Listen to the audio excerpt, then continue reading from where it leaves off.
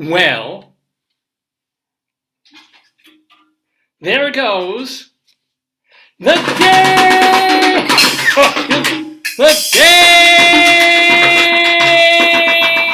The neighborhood! Good morning, everybody, and welcome. Welcome to the first Saturday in June 2023. Are you screamingly happy like our goat? I know I am. Or. No, I don't feel. I feel happy today. I don't feel like. Oh, good Lord. No. I feel more like. I don't know if goat is happy. I'm not sure. Maybe we need big wavy. Goat is just shocked. Here we go. Let's have big wavy. Oh, I felt like that this morning, but you were still asleep. Face the other way. Wait. No. Oh, I can his face. Yeah. Yeah. Hello. Whoa! Yeah, he's down for it. He's doing some kind of Jane Fonda workout. Look at that. Ow. That's a fan, honey. Yeah. Ow. I'm not a fan of that. You okay? Yeah. I'm bleeding profusely. No, I'm fine. Anyway, welcome to the 897th episode of Dave's Gone By. Wow. That's just a ridge, but I did. Here, now make the goat scream to get your pain out. Oh wait, you don't have the air horn. Oh, I have it. Yeah. Thank you. So anyway, we're here. Oh, this is my phone. Okay, right? Yeah, here's your phone, and my phone's over there. So I showed the picture. Okay. Stuff to talk about on Dave's Gone By today. Our 897th episode of the show, which we're calling The Way We GWIR. There's a play on words in honor of our upcoming guest later in the program. Joining us will be dancer, choreographer, and educator Daniel Gewirtzman. He danced with people like Mark Morris and with, who else? Garth Fagan. Garth Brooks? No, not Garth Brooks. No, he danced with Garth. No, but he grew up, started his own. Darth Vader? Darth Vader? No. Anyone else? There aren't that many Garths or Darths, are there? What does the name Garth mean? It's unusual. Well, we pass a couple of streets sometimes called like Garth. What does the name Garth mean? Short for Gareth, maybe. An open space surrounded by cloisters. There you go. And then it says, it's of British origin, keeper of the garden. Oh! Garth is a boy's name of British origin, meaning keeper of the garden. Good to know. So it's like when parents love, is it biblical? I don't think so. No. It just says it's... For Garchin, maybe. Gart, and then it's associated with the number 9. Number 9? Well, I'm going to see what's number 9? Darth. Number 9? Is Darth really a name? No, I don't know if George Lucas made that one up. Let's see. Darth meaning... Dark Lord? Oh, yeah.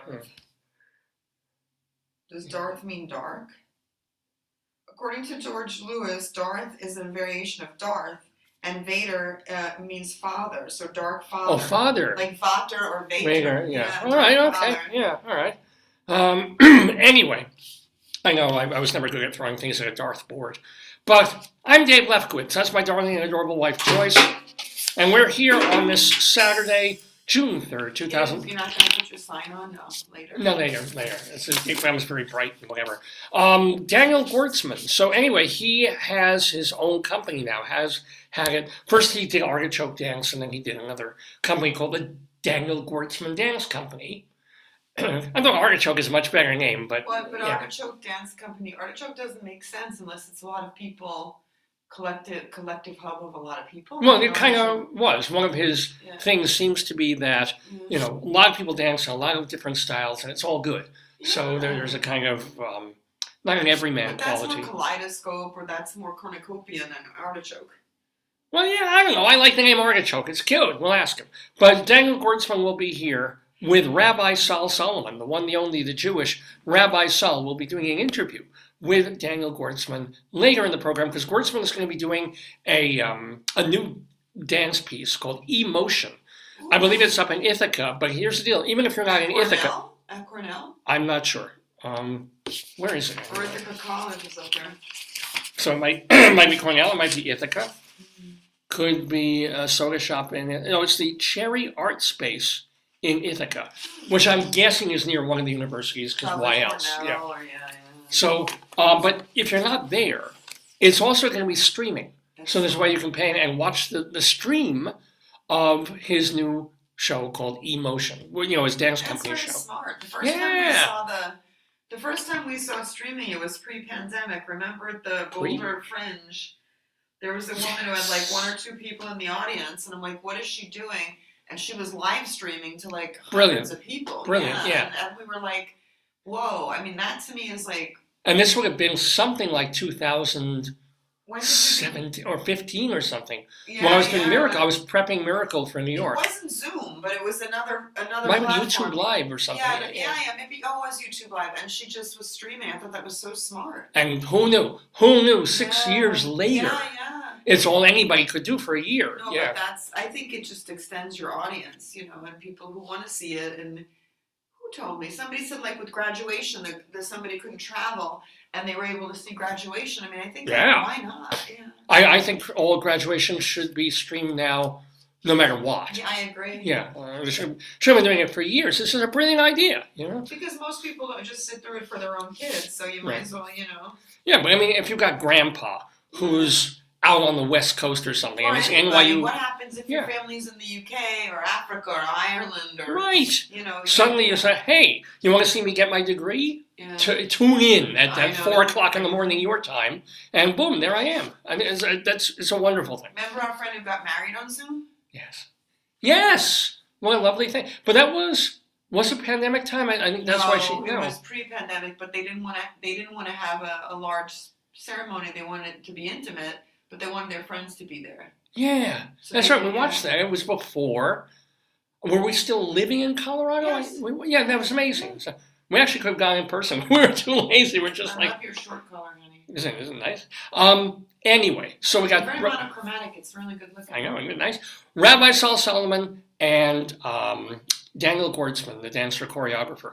That's one element of this episode of Dave's Gone By. The rabbi... He could do some, Well, Gortzman is an educator. He's a teacher. He's been teaching dance, so he could teach Rabbi Saul. Should share his own dance moves. He's got a lot. He's been dancing with men for years. If you want Rabbi Saul to throw out his lower back, his upper back, and his left testicle, have him dance. It's not a good idea to have an older Jew move in any way, shape, or form. For religious people, isn't dancing giving glory to God? So shouldn't he do it? Well, what do you call it? The Orthodox, their weddings and things, and their Verbrangans, they dance for all night long. They literally in circles and things, and just a man, just a man. Yeah. But they go crazy. They dance like mad because it is an ecstatic thing. Although I'm sure half of them are faking it. Half of them are just like, I just want to be on watching the television at this point. Why the hell? Oh, God damn it. I think a lot of people do it because for them, if you can do caffeine and alcohol, but they want stimulants, dancing will raise their brain chemistry. Which is lovely. It's the healthiest. Yeah. But I have to wonder how many of these Orthodox guys in the hats and the things dancing get heart attacks. Oh, God. Because they're literally from 5 in the evening until 3 a.m. They don't dance every single one. I'm going to look. Yeah.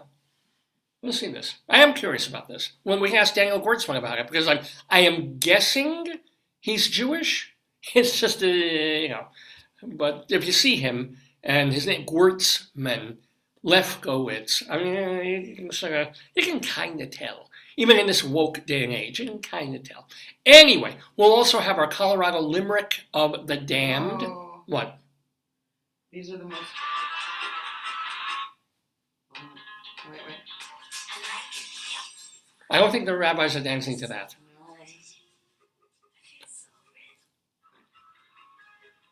Here we go. Really? Haven't a Gila yet? Well, this is like more of a typical wedding kind of thing. This is not, this is not Chabadniks going nuts. That's just a wedding.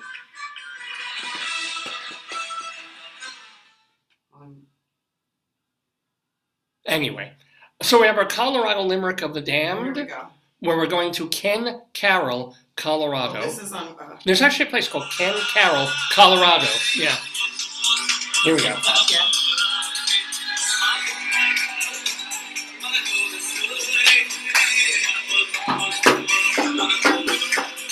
See, I could dance like this for a while. They're just kind of walking around. That's the kind of dancing I could do. Yeah, just walk in sort of a circle for 4 hours. I could even manage that. Let me find Anything more than I couldn't in my 20s, I couldn't do any real dancing. I have 4 left feet, but no. Let's show them going. You know.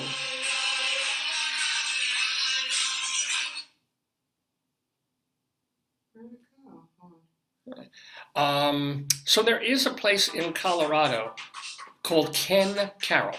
Something like a name, Ken and Caryl. We have a disgusting, horrible poem for you. One of our Colorado Limericks of the Dam. That will be coming up later in the neighborhood. And we will have our Today, Yesterday trivia quiz. And it's going to feature our friends of the neighborhood, Leslie Hoban Blake, Vicky Quaddy, and our old friends and my family, the Shubes. Jeffrey and Cynthia Shub, Jeffrey Kirsch and Cynthia Shub Kirsch, will be playing our weekly trivia quiz, so you don't want to miss that. And you don't want to miss this either. Here we go.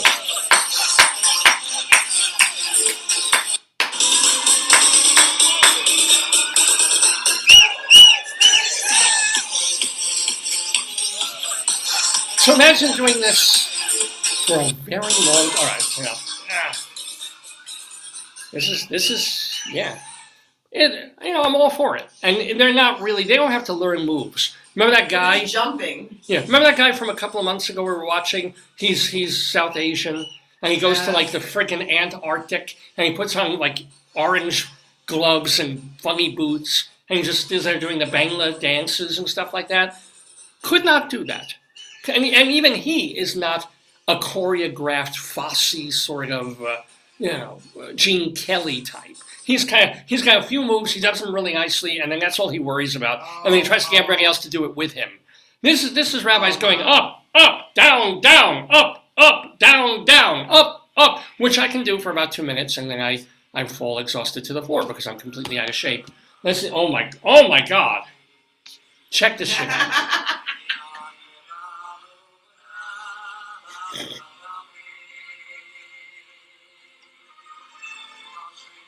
If one of those guys, one person falls, it's going to be like a NASCAR disaster in the pit, No, there's nothing. There's just a bunch of black hatters standing around. They're not really doing anything here. And this is the one where they have a guy or two just sliding across the floor doing Nicholas Brothers, or in this case the Nikolaevich brothers.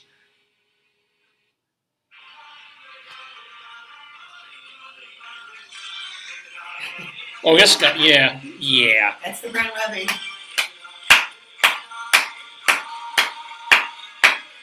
Why does it look like his robe has an erection? Because he's happy. Okay, so Daniel Gortzman did not choreograph this. I could have choreographed that. Yeah, but it's exciting, I'm sure. Like, if you believe this person is a spiritual leader. Oh, well, yeah. Oh, wait, honey. Yeah, okay, one last thing, and then, yeah. He's got a partner. Oh, my God. The love that will not speak its name, ladies and gentlemen. And if you look at the robe, you know who's the girl in this relationship.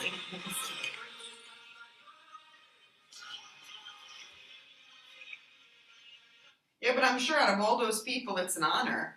Like, I would think out of all those people in that crowd, the guy who's dancing with him feels very honored. Well, sure. I mean, it might be the groom if that's a chazanah. I don't know what it is, but if that's a huge wedding, maybe it's like a special wedding of somebody in the community. Right, it could very well, and that could be the groom that's dancing with a big grand. And then he's the guy who got off the B-57 bus in the Bronx and is like, what? Wait a second. Maybe Can you tell me how to get to Greenpoint? Stop holding my arms. The wrong bus. B is for Bronx, not Brooklyn. Let me go. Oh, no, I have a couple of pastries, but then let me go. Do you have any decaf coffee and an ice cream cheese bagel? That would be all right, yeah.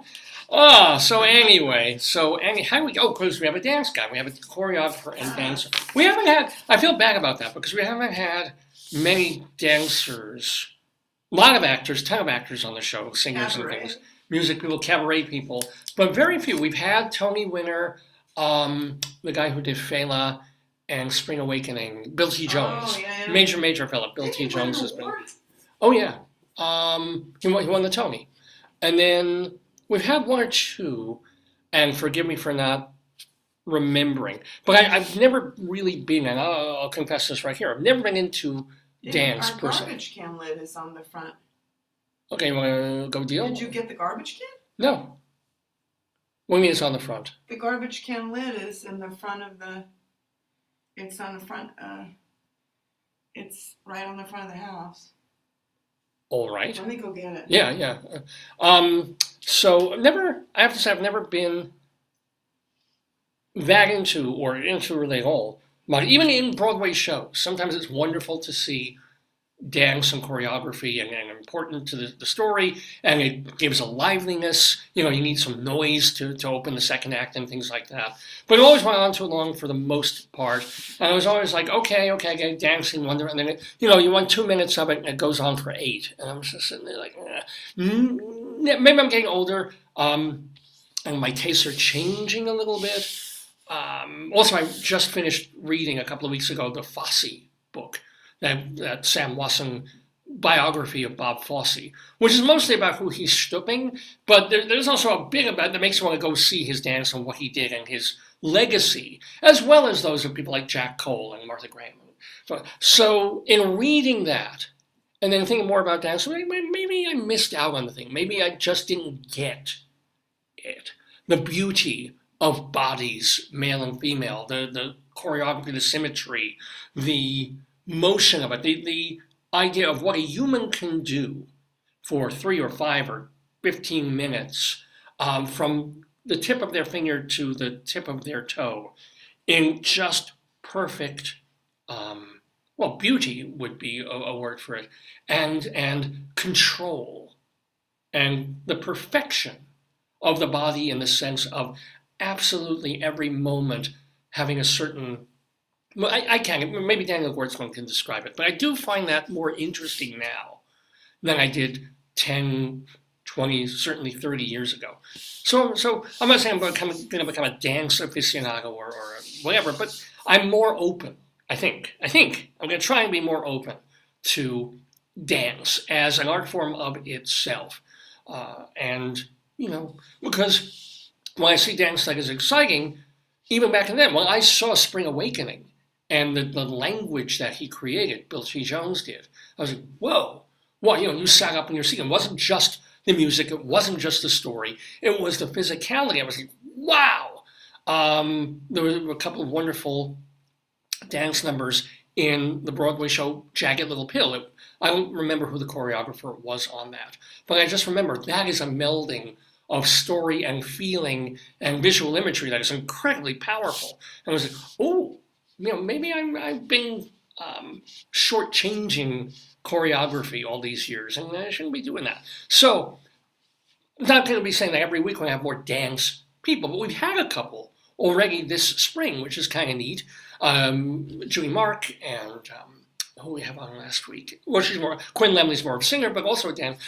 But today we have a real dyed-in-the-wool actual dancer, choreographer, teacher. So excited to have Rabbi Saul Solomon talk to him and maybe just ease a little bit more into dance as something we talk about here on Dave's Gone By.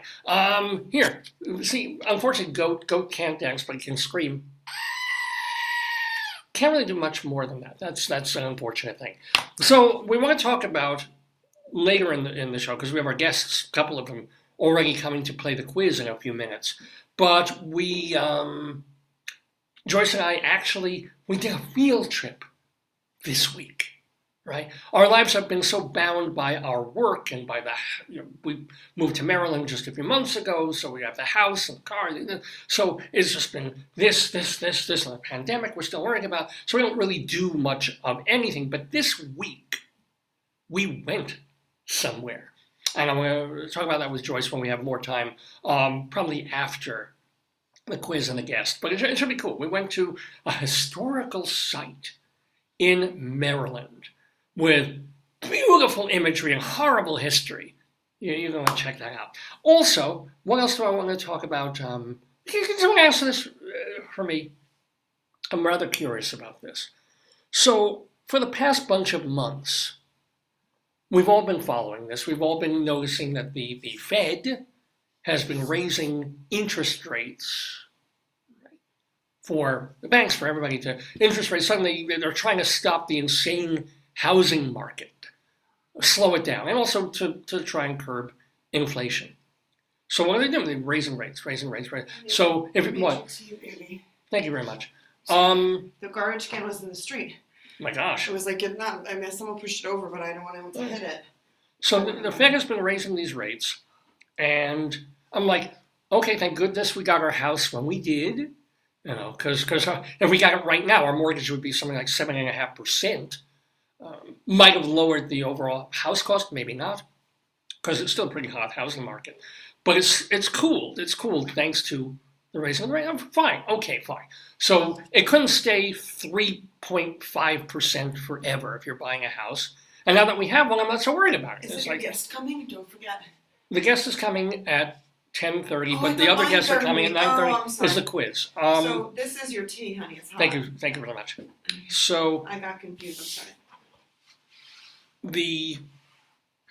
So I'm wondering about this though. What, honey? I'm thinking the Fed is raising all these interest rates, and I mean, hey, kind of catbird seat, because we didn't get our house at the lowest possible rate, but we also didn't wait until it was, getting higher and up to more than 7% now. We got it right in the middle. Fine. And I'm figuring, hey, we're sitting on this, we're paying our mortgage, but since the Fed is raising all this stuff, we got money in the bank.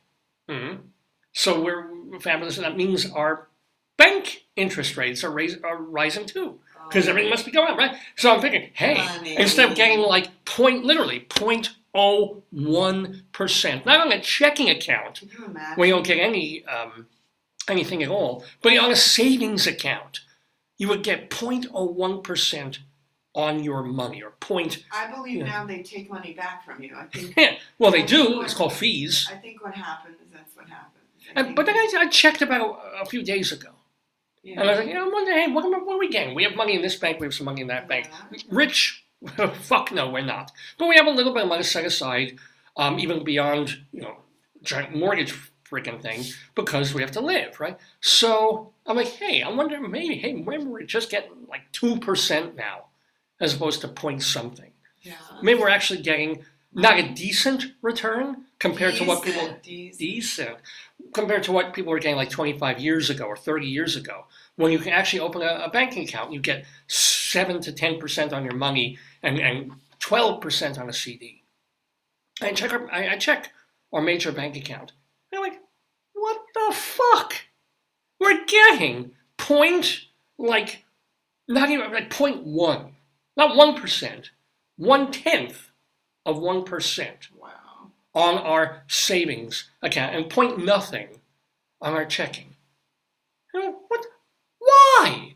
How is this working? How is it that if people want to buy houses and mortgages and things, or cars too, suddenly they've got to pay all this extra percentage than they were a year or two ago? If you have a credit card and you carry balances month to month, it's 20%. A lot of people. You should ask isn't your cousin in the mortgage industry? I'm not sure. I don't remember. He might have been. I'll ask. But it's sort of like, wait, how is the twain not meeting? How come they're I don't know if it's artificially or whatever, they're keeping everything that we get in the bank. All those people are saving. All those people who don't necessarily trust the stock market to put all our monies beyond 401k and TIAA in. So it's like, hey, we're not spenders. We're not buying a zillion things. We're not taking big trips, putting it in the bank, letting it grow. And hey, now the interest rates are going up. Maybe they're not. They're not. Some places apparently have CDs now where you can get a couple of percentage things. I want to look into those. But I'm just like, how does that work? How do they manage it to forever swindle the middle class? So that if you're carrying credit card debt, you're paying unbelievable interest rate on it. If you buy a house now, you're paying higher interest on it. But if you're just saving money in your bank, you're still getting fucked up the ass. Why is this? I don't. Maybe some of you out there are more financial minded, or you work in banking industry or Wall Street or something. You can answer this question because I just it's perturbing. You know who knows? Who? I know. Oh, well, we can talk about it just now because we got some people coming to the neighborhood. So last week, another thing I wanted to tell you about, I told you about, was getting temporarily from a yard sale giant shit-smeared unicorn. Now, giant shit-smeared unicorn was is a big fluffy unicorn girls, like, something that you win at a carnival thing, except twice the size. It's enormous, this thing. It is literally, if you stick it on its legs, it's the size of me. Just about. It's really soft and fluffy. And I'm looking at Joyce like, can we just get this? Can we? And Joyce is like, no, we can't. And she looked on the side of it, and there's like brown stains. I'm gonna try with the baby wipe. Yeah. I think a baby wipe might get that off. I get my gardening gloves. But she's like, you can't get. Not only is it enormous, not only don't we have room for it, not only do we need crap like this in our house, but it's got shit stains on the side of it. What's the matter with you, Dave? So I didn't get it. I didn't bid on it, or I didn't offer any money. I don't think, David, I don't think many people were bidding on it. They were throwing it out, and then it suddenly disappeared. So I think if somebody either grabbed it, took it off the lawn because it was already a free item. You cried. Oh wait, here's the I kept looking out the window all day. Here's the original way that we saw him. This is how we first spotted him out our kitchen window. No, dude, this is through this window. It was during your show. I took a picture. That was yeah. But this is what unicorn looked like. Giant pink shit-stained unicorn across the street. And so I don't think it's doo-doo. I think it must be chocolate. I know, it's chocolate syrup, or it could be anything. But it looks like this kind of got like a stain on the side of it. So it went away, and then I told this story last week. I see the woman across the street mowing her lawn, which is more work than I do because I don't mow her own lawn. You want to show that? No. And I say, so they took the unicorn. What happened? She's like, no, it's back inside. You want it? And she said it just like that, huh? Pretty much. Say, yeah, we still got it. I'm like, just to piss Joyce off. I'm like, yes. Because I bring it in, freak her out, and give it back. Because the woman across the street said, "Look, I know your wife really doesn't want this. So if it doesn't work out, it's okay. You can bring it back to us. We'll figure out another thing." So I grab it, and I've been putting it all over the house just to irritate Joyce. Although now we've got it perched and poised on the rail of our staircase, with potatoes on top of it. So it's becoming quite a thing. I promised, we're still giving it back at some point. But Joyce made me this deal last week. She said, look, if you get rid of the giant shit-stained unicorn, I'll give you this. And it was a little, like ceramic-y, it's not real ceramic, it's like clay unicorn toy in a box, where it comes in, I think I showed it to you last week before it had sprouted. It just comes in a shell, and you dip the shell in water, and you keep the shell submerged in water, and eventually the shell cracks, and he comes and out. The unicorn breaks he lost free. A lot of pieces already. Look, yeah, that's new water. But the thing is, it's supposed to take about 24 to 48 hours. Everything for us, David. Like we had Margaret and Ernest Borgnine that grow frogs when they were legal, and then now you can't. And they they're like, oh, they'll grow buds, and I cried because when they get the legs, you're supposed to switch to food, and I called him crying. I'm like, the guy, he switched, and I didn't give him the food. Will he die? And they're like, well, maybe, and I'm like, oh. Yeah. Not only didn't they die, they lived more than a decade. Yes, it was they lived in your Aunt Bonnie's childhood. What do you call it? Classroom, kindergarten, or whatever she did, primary school. And probably because the kids manhandled them, they kind of... Yeah, well, it was an over the summer thing. I think they were intended to properly. But they lived much longer than anybody thought that they would. And here's here is also another item. Here, David, it's Thank very you. hot. That Joyce got me. Thank you very much. Grab it by the hand. Okay. It's very hot. It's very hot. Are your shorts? It's very hot. Please I know. be careful. I mixed it, but it's hot, so don't burn yourself. It's got a unicorn thing on it. Don't burn yourself. Here. It's very hot, David. Please don't burn yourself. That's good. Thank you very much. Okay, so actually, let me let the guests in, and we'll talk more about the unicorn later. But we've got guests coming into the neighborhood. Do you think Leslie will be wearing the crown? Well, can you text Leslie and remind her, because she wasn't sure she would be up early enough to play the game. But we do have joining us in the neighborhood to play our Today, Yesterday trivia quiz. Coming with us, a couple of beloved people in the neighborhood. First of all, people who were some of the very, very first to play the Today, Yesterday quiz on Dave's Gone By. My cousins, Jeffrey Kirsch and Cynthia Schub Kirsch. They were out there. First, I was doing the quiz with nobody. Good. What the? Vicky? I have to get my camera right. I saw this thing. I'm like, what is this? Like, and oh my God! And look at Vicky's shirt. Vicky, Wither. I can't see it. Well, why? Why? Well, because it matches my pants. Oh, I thought maybe it's just a fashion choice. I love it. God bless you, Vicky. And God does bless Vicky because she is the co-creator of That's right. Bible. Too.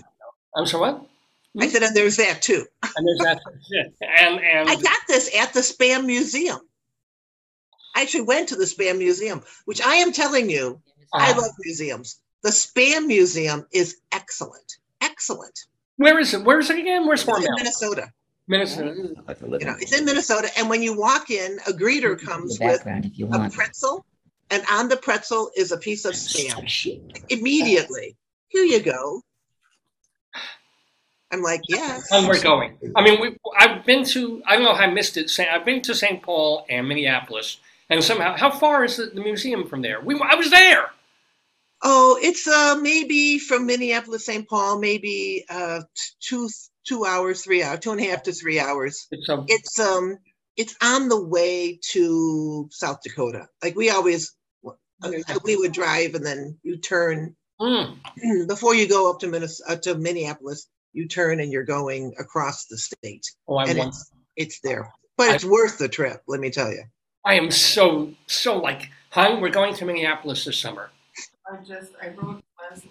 Yeah, we're also waiting for Leslie to join us, but we do have with us for the first time in a long time because they moved and they were teaching and all this stuff was going on. But we have Jeffrey Schub Kirsch and Cynthia Schub Kirsch, or Jeffrey Kirsch. Welcome, guys. How are you doing? Yeah. Vegas. You should come to Arizona in the summer.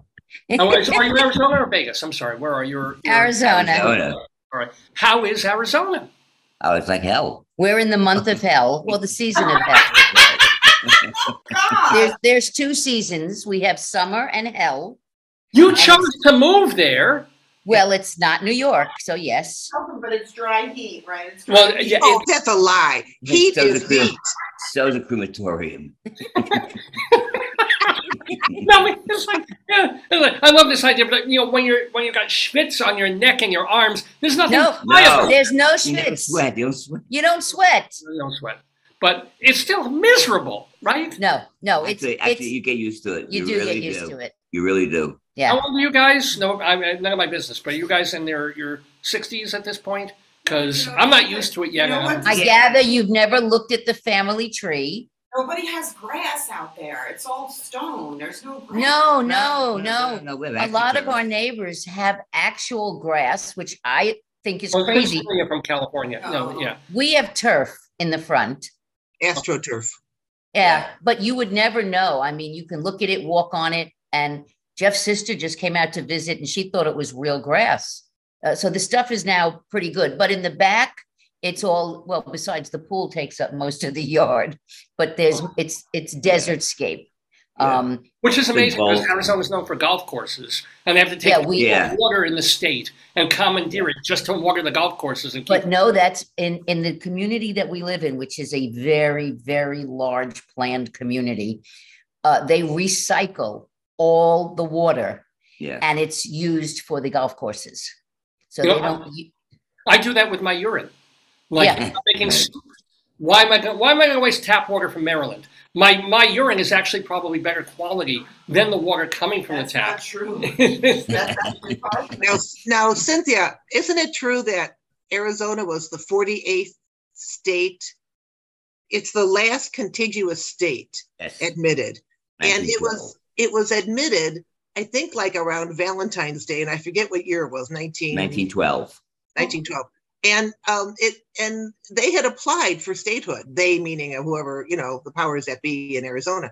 And the government didn't want to give them statehood because they thought the land was worthless until they discovered that there were things that could be mined. There's plenty of gold, but when I dig in my backyard, I just find rocks when I dig in my backyard. I'm driving home one day and I passed this huge salt mine. It's a Morton salt mine. Oh, yeah. And massive area. And I got all kinds of things they're digging up here. Wow. Oh, yeah. But it took the government to realize that before they approved statehood for Arizona. That's funny. Yeah. Well, it's nice. We're happy. First of all, I got to say, I love being retired. I love it. I'm now getting to do, all the hobbies that I wanted to do, didn't have time. And I just joined a theater group. I'm performing. What are you doing? What are you doing? I'll be acting. We're doing a murder mystery. And when I signed up, I didn't realize how many lines I was going to have. It's 22 pages of script. For you alone is 22. How many is it? Well, I think I have the majority of the lines. I'm the comedic role. I play the 84-year-old Italian grandmother who has no filter. It's perfect. Except for the age. But it's perfect. Mustache or, We're working on it. I'm going to get a gray wig, and then I have to get, stuff a bra, because they want They want down by the knees. Yeah. Exactly. Just don't stuff your bra. Just bring your knees up. She needs to put Bush gun and wear all black, right? Widow's role. That was my initial thought was all black. And I have to put on she wanted a Queen's Italian accent. Oh, so I said, "Oh, okay, I could do that." No, but she meant like the Queen of England, so it makes it a little difficult at that point. That I would be really stuck. So, Jeffrey, how are you enjoying? I mean, you've been retired for a bit longer, sort of. Yeah. Right to the last, but how are you doing? I'm doing really well. Okay, what's your Are you in the theater group too? More importantly, how are the puppies? And how are your dogs? Yes. They're here. Showing them. Yay! You sound like Mark Wahlberg there, Dave. How you doing? Wallen's here. Oh, there they are. Okay, they're both hanging over the edge here, just looking. Oh, so cute. Come here. Cute. Marlon, come. Do they go out? Like, do they go outside of the heat? How did they adapt to the heat? Well, the little guy here he's a Mexican, Chihuahua. Yeah. He loves the heat. Oh. He'll just lie out there. You try to get him in. We can't leave them out alone though, because there are certain critters that owls. Well, there's owls. There's wait a minute. There's coyotes. There's rattlesnakes. Bobcats. There's bobcats. Wait a minute. Stop right there. Scorpions. Have you two physically seen rattlesnakes. No. Nope. No. Well, No. We put up rattlesnake fence on our perimeter. Yeah. Does that actually, wait, a rattlesnake sort of lives on, how does that keep out a rattlesnake? Aren't they sort of there and, you know, you Well, put they have to be able to get into your yard, and if it's secured, they can't get in. The fencing is like a mesh, like they go down about 6 inches underground with it. Oh. And they also put concrete under the gates So they can't to get the in. yard. So there's just no access for the Well, you're An making owl Arizona could- sound great. I know. I can't wait to visit. You know what? The only animals I've seen up close so far are rabbits, lizards, what's the bird? Roadrunners. Roadrunners. Really? Oh my God, the roadrunners, yes. Do they look anything like the Roadrunner in the cartoon? Well, I saw this coyote painting a tunnel on a rock on a boulder. But we also have deer. Yes. I haven't seen that. I've seen the deer. So I only saw in the distance a coyote. And they're just walking around, minding their own business. They were on the golf course, and they were just walking down the road. I was at a stop sign, just sitting on the corner. The coyote? Yeah. Yeah. Whoa. Yeah.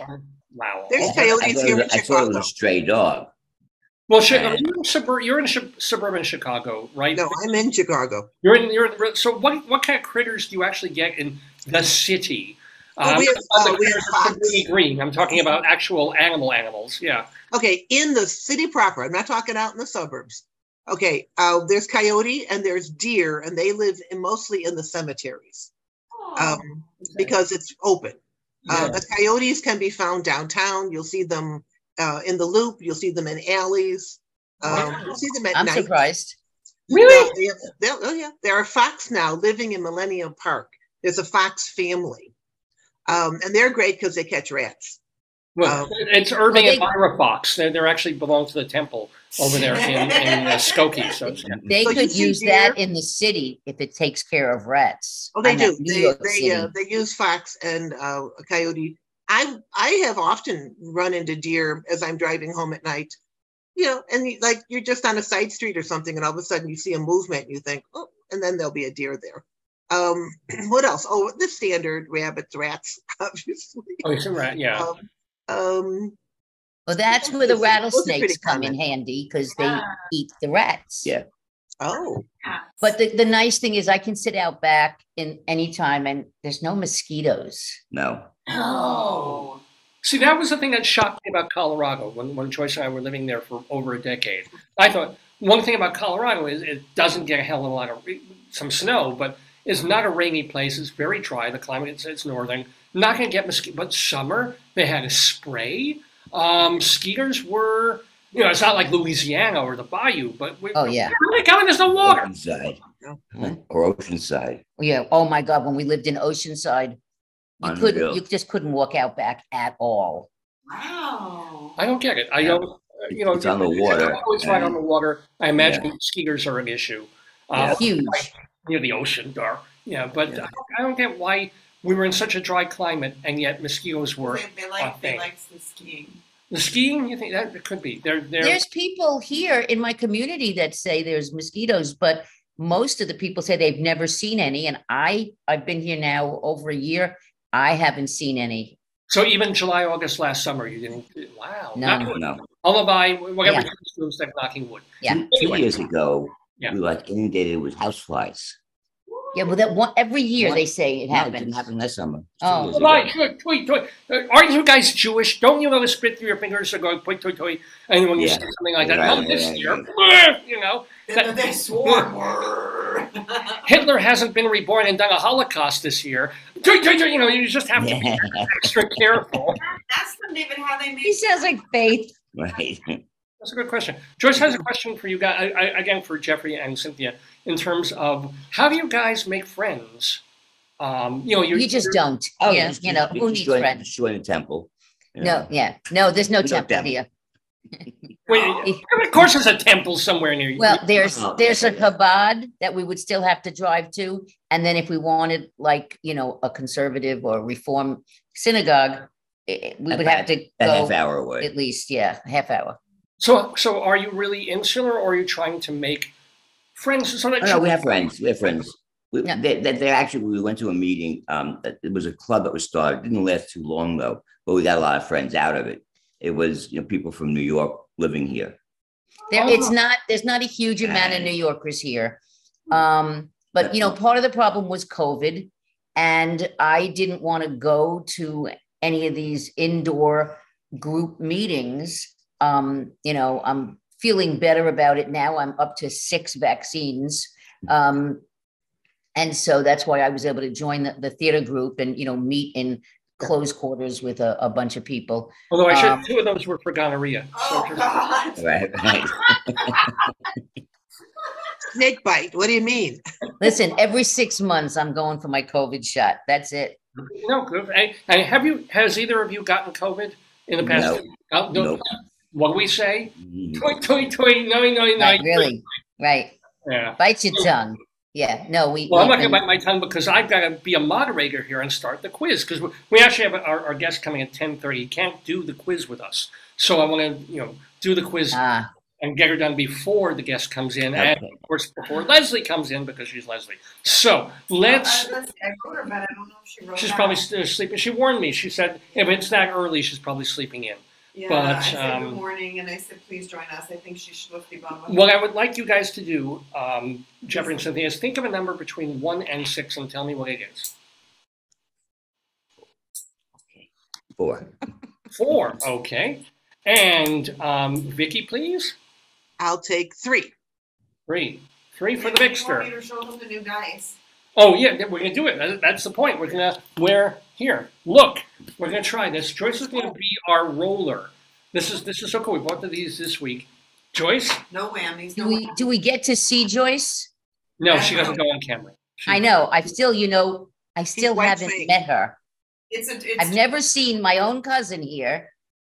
By marriage, in terms of my parole and my witness protection. That's right. She has to stay 400 yards away from a camera. A 4. We rolled a 4. So, that was us. Jeffrey, do you want to be first, second? What did you say, first or second? You take first. First, sure. Why not? Okay, so Jeffrey's going to be first, and that automatically, Vicky. Well, I'll be second. I'll be second, and then if Joyce comes, Leslie. We'll just ignore her. No. If Leslie comes, we will give her 6. I didn't take that number, and she can be third. Thank you. I honestly don't. I think she's schluffed, Vicky. She's sleeping. She's probably. Listen, if I could get up at 5 a.m. for this. That's right. Yeah, but for them, it's the only time that it's below 100. For an Arizona, what the hell else are you going to do? We do a lot of gardening. I do my gardening normally at 6 a.m. That makes sense. Probably like 79 degrees before it hits the high. Wait a minute, Cynthia, you have AstroTurf. Yeah. What are you gardening? Oh no, my backyard. Planting, growing seeds. Dementia was already setting in. It's like, look how beautiful our lawn is. I'm watering it all morning. No. Anyway, are you guys ready to play the Today, Yesterday Trivia game quiz? Except for your theater questions, yes. Do I have it? We'll see what we have here. Let's see. Okay. So starting first will be Jeffrey and Cynthia. So this question goes directly to you. The year was 1539. I'm good. Oh, I remember it. Hernando de Soto lands on the coast of Florida and claims it for Spain. Which of these is false about de Soto? A. He was the first European to reach the Mississippi River. B. De Soto died when he was accidentally grazed by a bayonet from one of his own men and got infected. C. He was once appointed the governor of Cuba.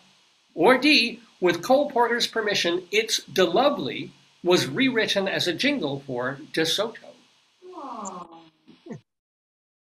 So, one of these, however, is false.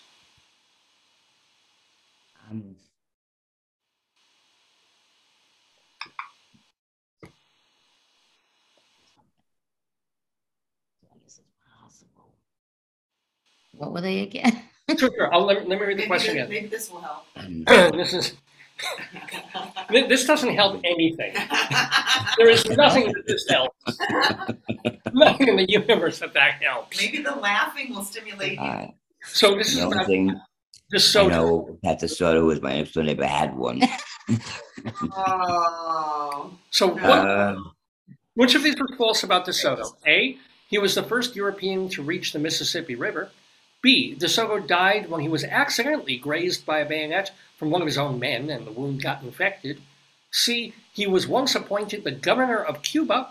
Or D, with Cole Porter's permission, It's the Lovely was rewritten as a jingle for DeSoto. Just play that for them. They can. So while you're thinking, Joyce wants to share this. I call a friend. No, it's a friend calling here. No checking Okay. your phone. They can. I have my phone. You're cheating. Text this way. Right. Here's my phone. It's off. Oh no, No, it's not on. It's on, but not being used. Oh, there's my son's picture. Okay. Oh, I couldn't really see. Is he the railroad guy? Let me see. Yes. Yeah. It's We only see the time. No, it's his face. It's his railroad pass. oh, yay! Yeah, That's my I have an screen. employee number. I can get him into a tremendous amount of fraud there. Thank you. So, Be careful, this is being recorded. yeah, you know. Well, you should know that. But yeah, be careful. You're right. Is he still Yeah. working? Yeah, he's on the LIRR. Yeah. As I saw him once years ago, he took my ticket. I was like, "Wait, I know you. I watched your show." I was like, "Yeah, their son." And I was like, "Oh yeah, Dave's gone by." And then he's like, "I'm your cousin." It's like, "How you doing?" So, DeSoto. Answer. I'm going to say A. You're going to say it is not true that he was the first European to reach the Mississippi River. Is that your final answer? Might as well be. Screaming Goat, what do you think? Oh, I'm afraid. Oh, sorry. We've drowned you with that one. That was a really bad segue, but no, that is not the correct answer. So, Vicky, you have a shot at some points here for 2 points. You know, it sounds so bizarre that DeSoto, DeLovely, but is that possibly true? I mean, it is possibly true that he got scratched and died. I think that's true. And that he was the governor of Cuba. That's possible. I'm going to say it's the DeSoto, it's the DeLovely, the last one. You're saying it's not true that... It's probably true, but I'm going to say it's not true because it sounds too bizarre. Is that your final answer? It is, Mr. Goat. Well, I'm afraid it's a lousy answer because I said, "Oh yes, Cynthia, what?" I have my own answer. I know Okay. you can't count it. You're a You team. can't count it. But Your dad got no more choices. Has as to a be former right. teacher, if you don't know an answer, you always say C. So that's my guess. So you're saying it is not true that he was once appointed governor of Cuba. Yes. You have to go back to the Board of Ed. I actually stumped the panel completely on this one. The only false answer on that was about the wound and his death. What happened was he contracted a fever, and the thing was his men took him probably at night and just buried him in the Mississippi River very quietly. Yeah, right? I hope he was dead. Mississippi River. I'm sure the people he was Let's try to conquering make it there. didn't do that. But the other thing is, what I want to say, it was true that Cole Porter said, "Yep, you can take my song," and it was, "It's the Lovely, it's dynamic, it's DeSoto." Wow. So that's how they changed it. That was really actually. Wow. Was it for him or for the automobile? For the automobile, which was But you can't hear what? the car was named after that. No, but the song. Yeah. Was it for a car commercial or was it for DeSoto? Oh, I thought it was for him, the person. that's I meant specifically the car. You know. Yeah, that's what threw us all. Yeah. That was the only question. Oh, you did? Yeah, it was Don't true. be bad students saying it's the question. That's right. That question was a little hinky. You know Was what it? I'm saying? No, you just say this. This is the classic line of all students. We're all confused. It's not just me. We're all confused about this. We won our points. Right. No, nobody gets Sometimes points on teachers that. We're confused. Right. Sometimes we're just wrong. Thank you. And it's still a tie game. We have a zero-sum game so far with lots of questions to go in our today-yesterday quiz here on Dave's Gone By. So this next question, though, goes directly to Vicky Quaddy. So Okay. Vicky, Let's go. the year, well, yeah, or more than let's go, it was 1851. Play ball. The New York Knickerbockers do just that as they take the field wearing, for the very first time ever for any baseball team, uniforms. Pants. Which of these composed these first baseball uniforms? Okay. A, straw hats, white shirts, long blue pants. B, newsboy type caps, player's choice of shorts. C, no hats, white shirt, white knee-length pants. Or D, trick question. The Knickerbockers were founded in 1851, but uniforms didn't happen until the 1880s. Ooh.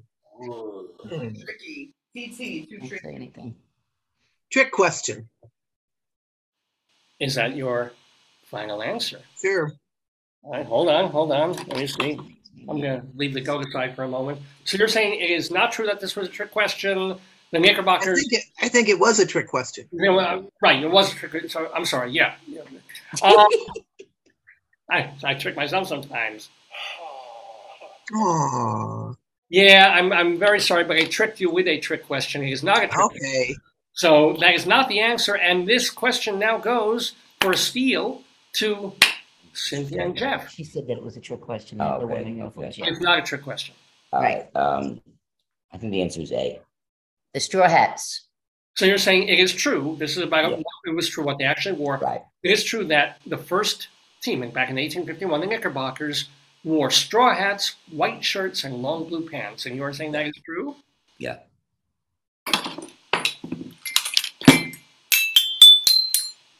Well, give these people straw hats and the white shirts and long blue pants because you got 2 points. Yay! Congratulations. Baseball uniform historian. Yes, my husband owns quite a few baseball uniforms. Oh. Or actual historical ones or just local or what? Some historical, yeah. Some historical. And I know I happen, there's a site called Dress to the Nines. It's on the Hall of Fame site. And it goes to the whole history of baseball uniforms. Oh. And it has pictures of every team's uniform in every league that ever existed in the United States. Really? What site is that? I'm going to write that down. It's on the Hall of Fame site.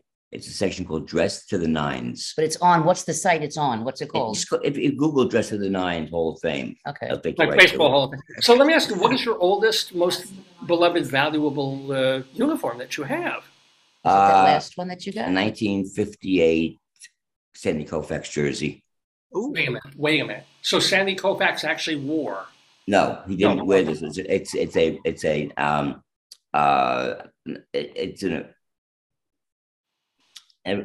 a reproduction, but an authentic reproduction. In other words, made of the material.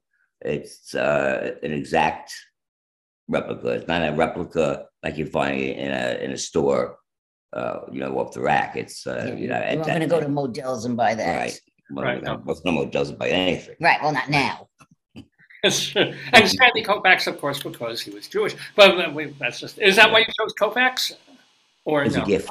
That was a gift. Oh, that's nice. And who That's did really you nice. just get a book signed by? Art Chemsky. Yeah. That's on the book. So here's, by the way, if people are looking for it. Yeah, that's the site. Yeah. It's dressed to the It's really interesting. It goes year by year of every team, the uniforms they wore. Well, we should leave now because you've hit his major hobby, baseball. Yeah. And so, but keep going. Well, Actually, we can wait, just let hit me everything ask you a else question now. You were in New York all those years. Yeah. So you were either Mets or Yankee fans. Mets. Mets fans. Oh, I'm sorry. Have you had to? I'm sorry to hear that. Have you had to switch to the Diamondbacks? Can you, or do you remain Mets fans? How does that work? I'm a Mets fan all the way. Right. Yeah. And I subscribe to the whoever- MLB. Sorry. I get the MLB package so I can watch the Mets games. And we belong to a site online, Mets fans living in Arizona. That's so cool. When the Mets come to town at Chase Field, mostly Mets fans in the ballpark. Wow. Yeah. Even though there's no New Yorkers out there, somehow they gravitate to. Yeah.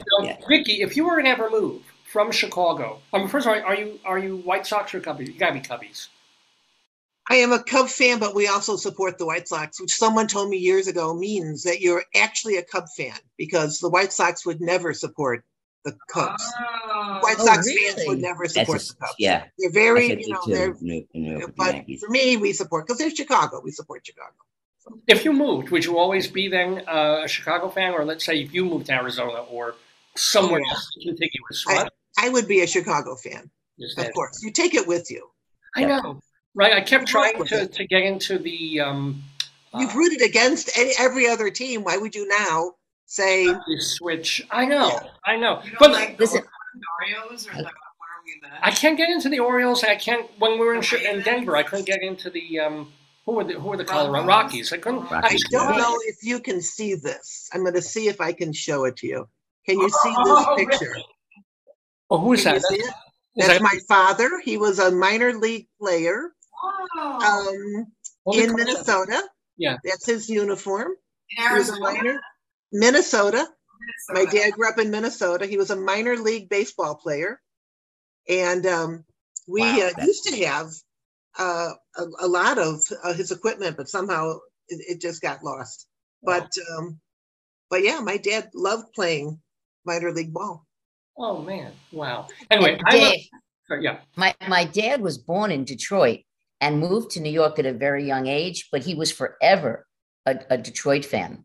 Wow. Really, the Tiger. He Tigers, even though he was like 5 or whatever when he moved. It's just a family thing because your mom or your dad were fans, and your uncles and your aunts, and his parents weren't fans of anything. They don't even know if they spoke English yet.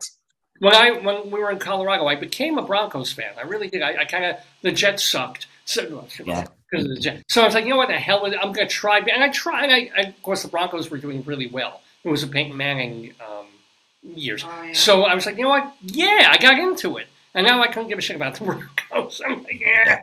I'm only going to point out that your next guest comes on in 27 minutes. We're good. We're good. Thank you. Thank you. So let's stay on top of it. And by the way, congratulations, though, so far to Jeff and Cynthia. 2 points on the board with that last question. So our next question, though, goes directly to Jeff and Cynthia as we start our second round since Leslie isn't with us. The year was 1926. Born today in New Jersey, I love this one, is poet Allen Ginsberg, best known for his early groundbreaking works like Howl and Kaddish. Which of these was not a lesser-known poem by Allen Ginsberg? A, America, Your Face is Ass. B, Kiss Ass. C, Sweet Boy, Gimme Your Ass. Or D, Under the World, There's a Lot of Ass. One of these, only one of these. Is fake? Yes, the other 3 are actual Allen Ginsberg poems. He was obsessed with You ever meet Allen Ginsberg? He was such an ass. Yes. Yeah. Wait, no, one of these, 3 of these are. No. Is false. One of these is fake. The other 3 are real. Yeah. So 3 are real and 1 is fake. Yes. You gotta say them again. Of course. Which of these is not an actual Allen Ginsberg poem? A, America, Your Face is Ass. B, Kiss Ass. C, Sweet Boy, Give Me Your Ass. Or D, Under the World, There's a Lot of Ass. I'm going to say D. Really? Yeah. Oh, I'm just from the little I know about him, I'm going to say D. Okay, Cynthia, are you agreeing, or are you going to split off and be your own faction again? You can. We say this is. Yeah. You're saying that one's. He's saying it's the fake. I would have chosen a different one, but that's okay. Which one? So I always go to him. I have a gut feeling. Wow. Whoa. So you're saying it's not true that there's an Allen Ginsberg poem called Under the World, There's a Lot of Ass. Final answer? Yes. Well, I'm afraid we're going to bury you with that one, Under the World, because under the world there is a lot of ass in a poem. by Allen Ginsberg. So, Vicky, you get to tie the game. Yeah. Okay, well, I dare ask you to read them again. You asked me to read them again, huh? All right, here we go. Which of these is not an Allen Ginsberg poem? A, America, excuse me. Faces ass. Yes. B, kiss ass. Kiss ass. C, sweet boy, give me your ass. Boy. And these are early poems? I didn't say that. These are poems. Oh, lesser. In his poems. Lesser poems, yeah. Kiss ass. Everything other than Howlin' Cow. These are lesser. So you're saying kiss ass is not the. I'm going to say kiss ass is not. Yeah. It seems too simple. Is that your final answer? Sure, why not? Right. That is for your face, Vicky, but I'm afraid that is not the correct answer. Whoa, no. Which one is it? Incorrect answer. I made up because it sounded political. America, your face is ass. Oh. No, she is. Kiss Ass is from 1971's collection, The Fall of America, and both Sweet Boy, Give Me Your Ass, and Under the World, There's a Lot of Ass are from 1977's collection, Mind Breaths. Allen Ginsberg was an interesting fella. Okay, and a member of NAMBLA, by the way. Yeah. So, or a defender of NAMBLA. I don't know if he was a member of it. But he still have a 2-point game. But here's the deal, Vicky. Do not fret. I could tie it up right now. You could. Actually, well, first we have to get it wrong. Plenty of time because the questions get shorter, honestly. But here's this question. This is not a multiple choice. This is just a short answer, like, do you know it or not? The year was 2016. Stranger to Stranger is released today by Concord Records. It is the 14th studio album by this singer-songwriter, whose latest album, 7 Psalms, was released just 2 weeks ago. Name that New Jersey-born artist. Springsteen. Is that your? Sure, why not? Oh, I thought it was. Oh, wait, this is Vicky's question. Okay, got it. Okay. Okay. You're saying Bruce Springsteen. Sure. Yeah. Well, Vicky, you're not the boss of me. You're not the boss of me, and that is the boss is not, I'm afraid, the right answer. Oh dear. Right. So, wow, you can build on your lead, Jeff and Cynthia, if you know the answer to this question. I'll read it again. The year was 2016. Stranger to Stranger is released today by Concord Records. It is the 14th studio album by this singer-songwriter, whose latest album, 7 Psalms, was released just 2 weeks ago. Name that New Jersey-born artist. John Bon Jovi. Could be. Is that your final answer? Is it John Bon Jovi? Yeah. Well, I'm afraid it's not bon at all. Who is it? Not the question. You're gonna kick your. I could give you. I'll tell you a couple of other albums of his. Hearts and Bones, Rhythm of the Saints. I just can't think the name. Better known as someone, even though he's had a solo career for decades, really kind of still better known for being in a duet. I don't know. No points. Sonny Bono. No. Give a direct clue. It's hard. Let me see. What kind of music? Rock, pop, folk rock. Hall and Oates. It's either Hall or Oates. Thank you. No. That's what I thought. You're gonna kick yourselves. I can't give. What was another? The name of the albums with this partner. Seals and Croft. Earlier in the day. No. Included Wednesday Morning, 3 a.m. It's Chris Christopherson, but. No, not Chris Christopherson.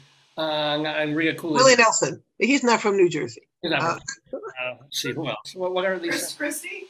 Chris Christie. It is Chris Christie, isn't it? It is.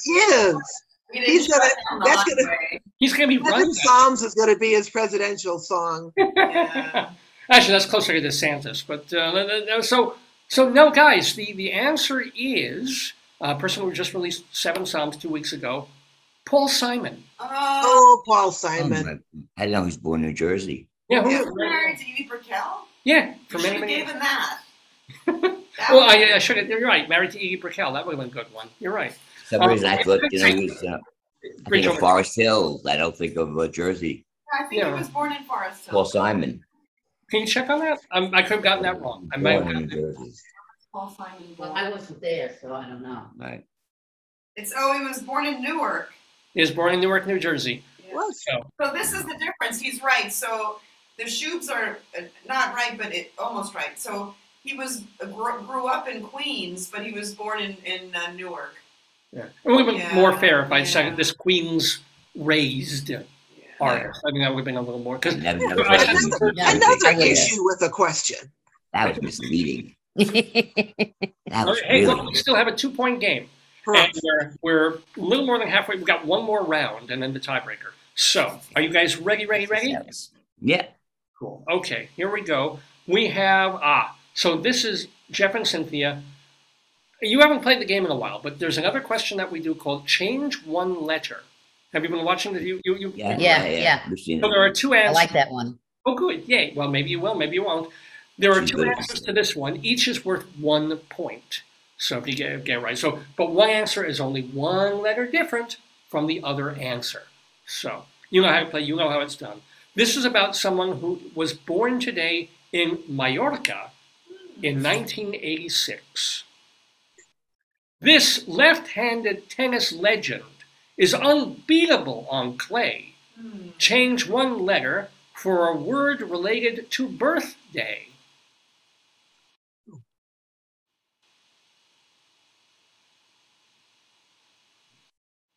That's hard. That's what she said.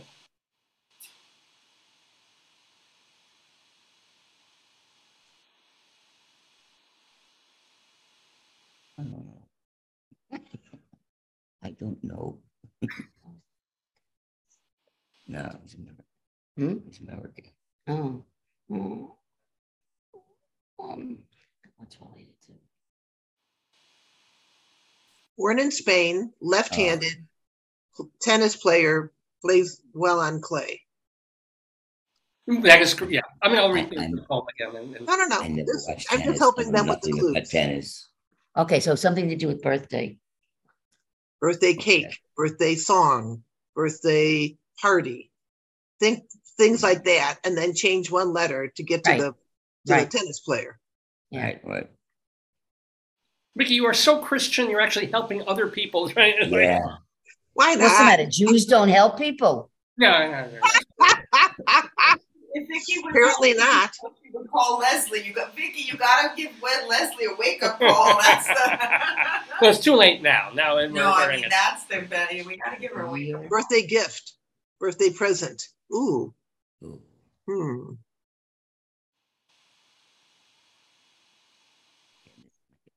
Because I got no answer. Oh, either. Oh. I got nothing. So I'm helping you because I don't know. I'm thinking names of tennis players, Spanish tennis players. That's what I'm trying to do, but I don't know. We don't know any, so that doesn't help. So we're thinking of words that have to do with birthday. Right. Well, birthday, yes. Birthday, birth. Oh, your birthday, the day you're born. Oh, okay. Related, right. Well, in a manner.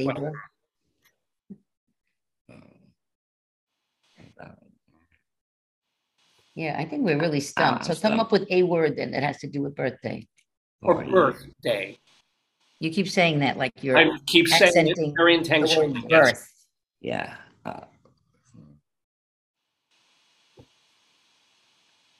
Birch. No, that doesn't even work. Oh no! It's like Alan Ludden and Peggy White on Password. Yeah.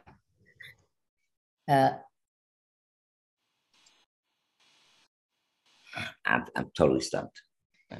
I'm so not used to seeing you like this. My. Well, do you want to talk a name or something or what? Or and this is a tough one. I'm definitely tough, but yeah. Yeah, because I always get these right. That's why this is so funny. But you really threw us. I'm just getting nothing. Something with birthday. Birth, born. All I can. So born. All right. And Bjorn, but that's. That's not changing a letter. No, not changing. Well, born in Borg. That's really clever. Yeah. That's a good one. Well, actually, wow. If you want to go, well, no, I can't. You give me an answer. We'll just go with born and Borg. That is a great answer. And wrong. And wrong. But it was so because of the Spain part. But that's born in Borg. Bjorn Borg. That's great. It's not right. So not right. Don't even come to me. I had no idea. I have no idea. No coming up with that one. No. The whole left side is numb now. Go to the hospital. Have a stroke. Tennis players. His brain exploded. Left-handed tennis player, born in Mallorca. I'll read the poem again. This left-handed tennis legend is unbeatable on clay. Change one letter for a word related to birth. Okay. Give it, honey. Well, let Vicky. She's saying nuns for fun or something. So yeah. So they didn't get. So born can't be it. Otherwise, they would have gotten 1 point. So okay. So birthday. Your birthday. A word related to birthday. Right.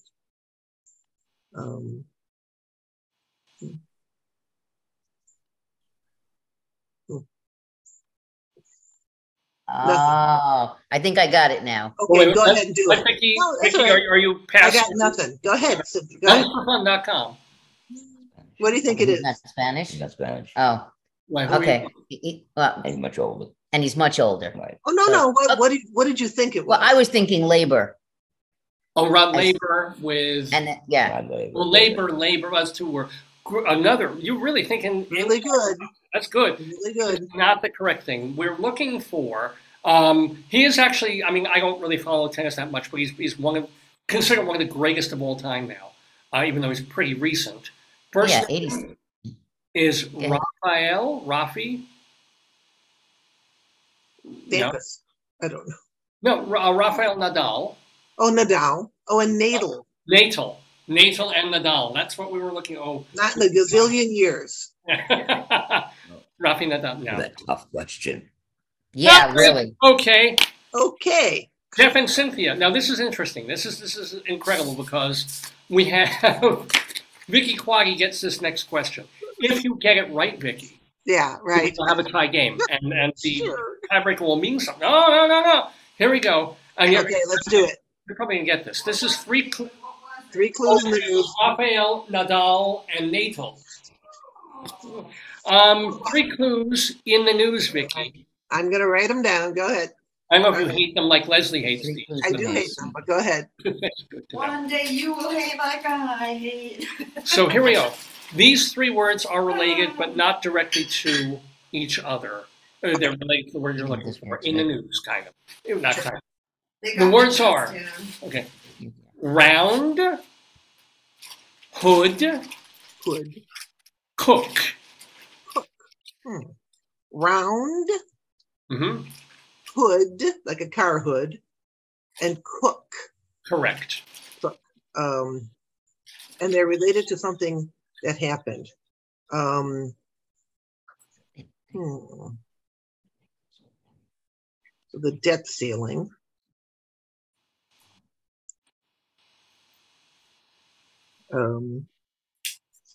What else happened? Oh no, excuse me. I read it wrong. I read it. Excuse me. What is that? No, thank you. It's round, hood, cock. Oh. I read it wrong. That's what she said. Cock. Can I give a clue? Not yet. Because this is big. If Vicky gets this, it's a tie game. Okay. So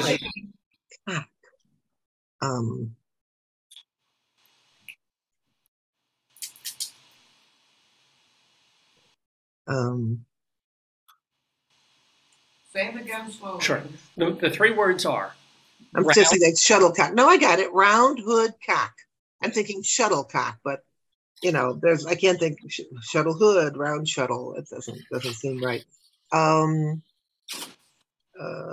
What else would go with cock?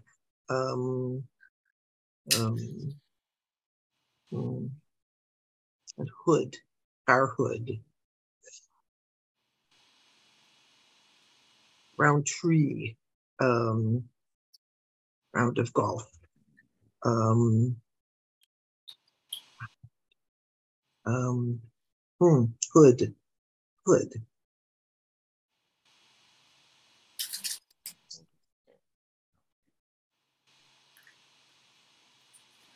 I'm thinking about, and I don't want to spend too much time. Don't overthink it. Don't overthink it. That's always the trick. It's not to overthink it.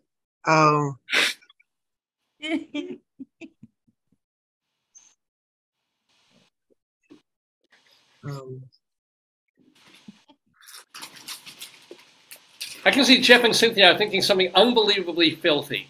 It is not. It's because now it's 150 degrees there. They're just, okay. Send your cousin some electrolytes. Give him some Red Bull or some Pedialyte. I'm going to say table for no reason. Round table. I don't know. Cock. I don't know. Maybe that's something. I have no idea. Hood, table, hood. I don't know. You want to take another moment? Because this is the game right here, Vicky. Oh, yeah. Oh, believe me. Don't put the pressure on her. Well, I'm just saying if she passes. Okay. So do you want to go with okay, it's not round table. Hold on. Round wait. You should know this. Think of being a teacher. Round class.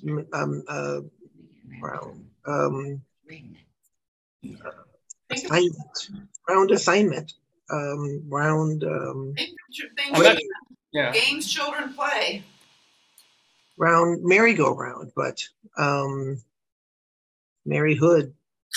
That's a merry cock you got there. Games children play. Ring around the rosy.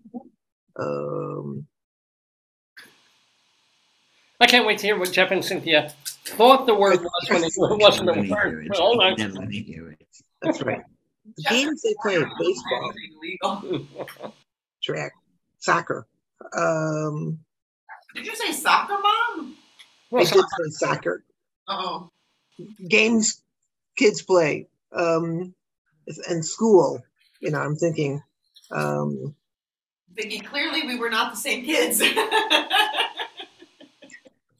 When I was in school, there were very few games, if any, for girls. Oh, wow. All the games were for boys. There was no. The boys had everything. They had baseball. They had volleyball. Well, until I got to high school, then I played volleyball. But in grade school, not a single game. We had Girl Scouts. We had stuff like that. The girls we had nothing. Nothing. We used to double dutch with the nuns. I think mine was co-ed even in elementary school. I think we all did the same sports. You played the guilt game. Yeah. No, the girls, we had Girl Scouts. That was it. So listen, so Vicky, I'm going to need an answer now. I need yeah. No. Tennis. Which means nothing. These things are either you get them or you don't. It's either. That's it. I often don't get them. Okay, that's it. I don't know. Okay, all right, so we got to pass on that. Nunsforfun.com for tickets to see Vicky's shows. So Jeff and Cynthia, first of all, I got to hear what word you thought it or hoped it was. There they go again. All right, let's hear it, guys. I'm always thinking of like fakakt, but you know. Fakakta. Okay, that doesn't go with round. No. I'll give a big clue. Okay, what's the big clue? I won anyway. So. Okay, want to hear the two? Tweet. Bird. Tweet. That's a good clue. That's a very good clue. Tweet. It's the rhythm of the tweeting too. Tweet. I feel like dancing. Tweet. And believe it or not, that's a really good clue. Yeah. Tweet. Yeah. All right, stop. Transform. I can't think. Boy, I feel very red today. I'm feeling red. Bluebird, red bird, round bird, bird hood. What is a red bird? Tweet. Robin. I'm dancing. Rockin' Robin. No. What? Rockin' What? Robin, rockin' round the clock. That was you got it. Robin. Round Robin. Robin Hood. Right. Robin Now Hood. Robin. Robin Hood. I don't know And what. Robin's at top. It is What? Robin. Round Robin. Yeah. Round Robin. Robin Hood. Robin Hood. Bill Cock Robin is like another. You've never heard of that one? I didn't. Oh, What's Yeah. Cock Robin? What is that? Not something it would come to me, but I've heard. Yeah. Third question in question. Look at this. And anyway, the reason for the word Robin was that this past, I probably Leslie or David would have gotten this one because Broadway set designer Robin Wagner passed away this past week at the age of 89. Okay, everyone smile. Look at the camera and just smile. And I'm going to do a couple. Wait, hold on. We'll do one more because when I send these to Dave. Hold on. One more. Excellent. Okay. Now we have just a couple of more minutes. We still have a tiebreaker. Anyway, don't forget that. So, guys, do you have a pen and paper, Jeff and Cynthia, or a pencil or something? Not handy. Hang on. You shout out. Our guest isn't logged on yet anyway, so I think we're okay. But I do want to do our tiebreaker. It is not a multiple choice. It is just a fill-in-the-blank answer. Well, what's the matter, Vic? Everything okay? You look paper. no.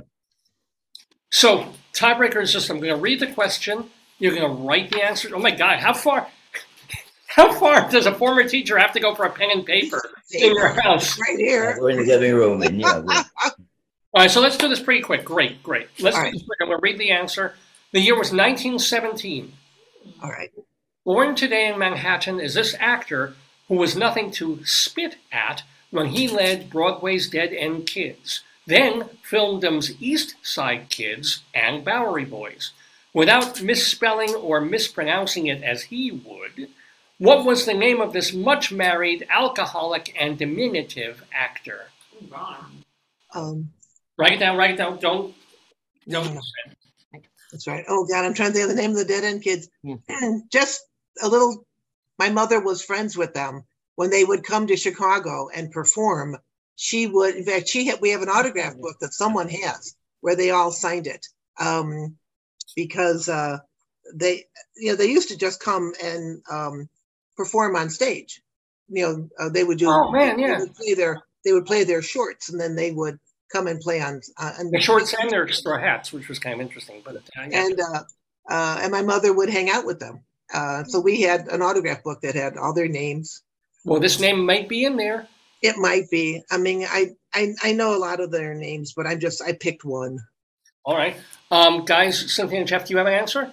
Because we're coming up on time. So one more time. The year was 1917.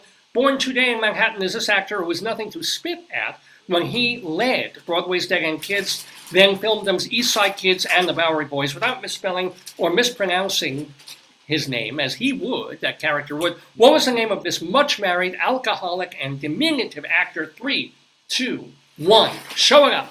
I said Leo Gorcey. And I can't see what you guys wrote. I can't.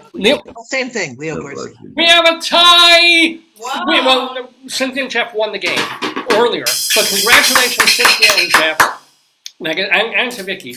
You did get it. Was Leo Gorcey, whose ex-wife, Kay Marvis, ended up marrying Groucho Marx. I did not even know that. So, guys, it's 4:30. I don't mean to rush you off, but everybody go see Vicky's shows at the Greenhouse Theater. Buy my book. Buy my book. And your book. Push the book. I just got a royalty check. Other people have been buying it because I just got a royalty check. Yay! Close Encounters of a Chicago Kind. All right. So don't forget the last few days of Cannes in Manhattan. Cannes. Oh, sorry. Cannes the musical. Cannes the musical. Oh, that's right. Shia Porn's in there. Shia. Yes. Tomorrow closes. Monday. And Cynthia, good luck on your murder mystery. Yeah. Thank you. Cynthia, just be a good Nona. Be a good Noah. That's right. All right, I got to let you guys go. I get the Rabbi and Daniel Gortzman. Give kisses. Thank you guys so much for playing in the neighborhood. We'll see you soon. Have a great one. All right, and we got to bring Rabbi Sal Solomon into the neighborhood to talk with dancer choreographer Daniel Gortzman. So don't go. I forgot to get the music on. Let's get Rabbi Sal's klezmer music going like this. Yeah.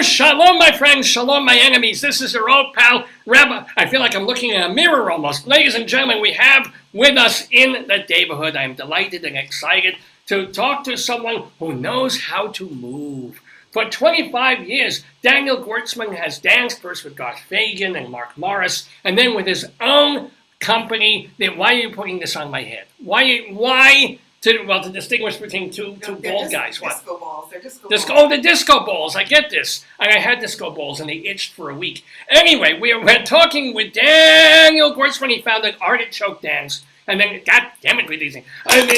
His own dance company, which is called Daniel Gortzman Dance Company. He could have thought of something a little more original than that, I know. But he's also an assistant professor up in Ithaca College, and his company furthers the idea that dance should be open to everyone. And everyone you're going to want to go see. If you're in Ithaca, go see his show E-Motion. It's running from now until June 4th at the Cherry Art Space. I've got jokes I can make about that, believe me. Or if you can't get there, it's all right. They're live streaming this thing. You can pay $20 and watch it at thecherry.org/e/. They'll tell you. Anyway, won't you welcome and shalom to the neighborhood, Daniel Gortzman. Shalom to you. Good Shabbos, Rabbi. It's wonderful to be here. Good Shabbos to you too. It's actually my second time in shul in the last couple of weeks, if we count today. Why were you in shul the last time? Was it Shavuos? Why? Well, it was a really happy occasion. It was one of my oldest friend's son's bar mitzvah, and I was called to the bima to lift the Torah, so that was really exciting as well. Now, do you go to shul specifically on Simchas Torah so you can dance around with a Torah? Well, I have wonderful memories of Simchat Torah in Washington Heights with, I live in a very Jewish neighborhood up in New York in general, but in Washington Heights, and definitely they love to celebrate and they don't hold back. So it was, yeah. Now I have to ask, this is a very beautiful place. Is that where you live? Or are you in a library somewhere? I love what a perfect little place you are. Where is that? So this is my virtual study, and I've been known for having some wonderful backgrounds to enjoy this Zoom experience. And yeah, so it's also part of the whole virtual aspect of this show that I've been involved in, and really working with technology to create these ulterior scenarios and settings. So what was that like for you? I mean, having been a dance teacher and a choreographer, a dancer for all those years, and then suddenly, boom, March 2020, did you feel like the bottom fell out until you discovered, we can do some things on the internet? I mean, what was that like for you running? Sure. Yeah. Yeah. Happily, we were able to pivot very easily because the company's had a history of producing dance films for over the last decade. So we were in the studio up until just a couple of days before, that bomb dropped. And we had an engagement at Bryant Park in the city that was supposed to happen called Fantasyland. And so we turned that lemon into lemonade and made the Fantasyland project, which was a for the screen, a for the film medium project with 16 dancers in 16 different locations. Nobody in their living room. I thought we don't need to see anybody else in their living room and see all, so everybody went out to an exterior location and it was all done remotely and was an exciting project. So I appreciate the question so much, certainly because many were so deeply affected. We were one of the first companies to come back together and work. In August of 2020, we had a residency with a dozen dancers. We were working upstate, safely distanced, creating film work outside, wearing masks, getting tested, and we had no hitch. It really worked beautifully, and we were able again to just capitalize on some of this film work that we've been able to work on.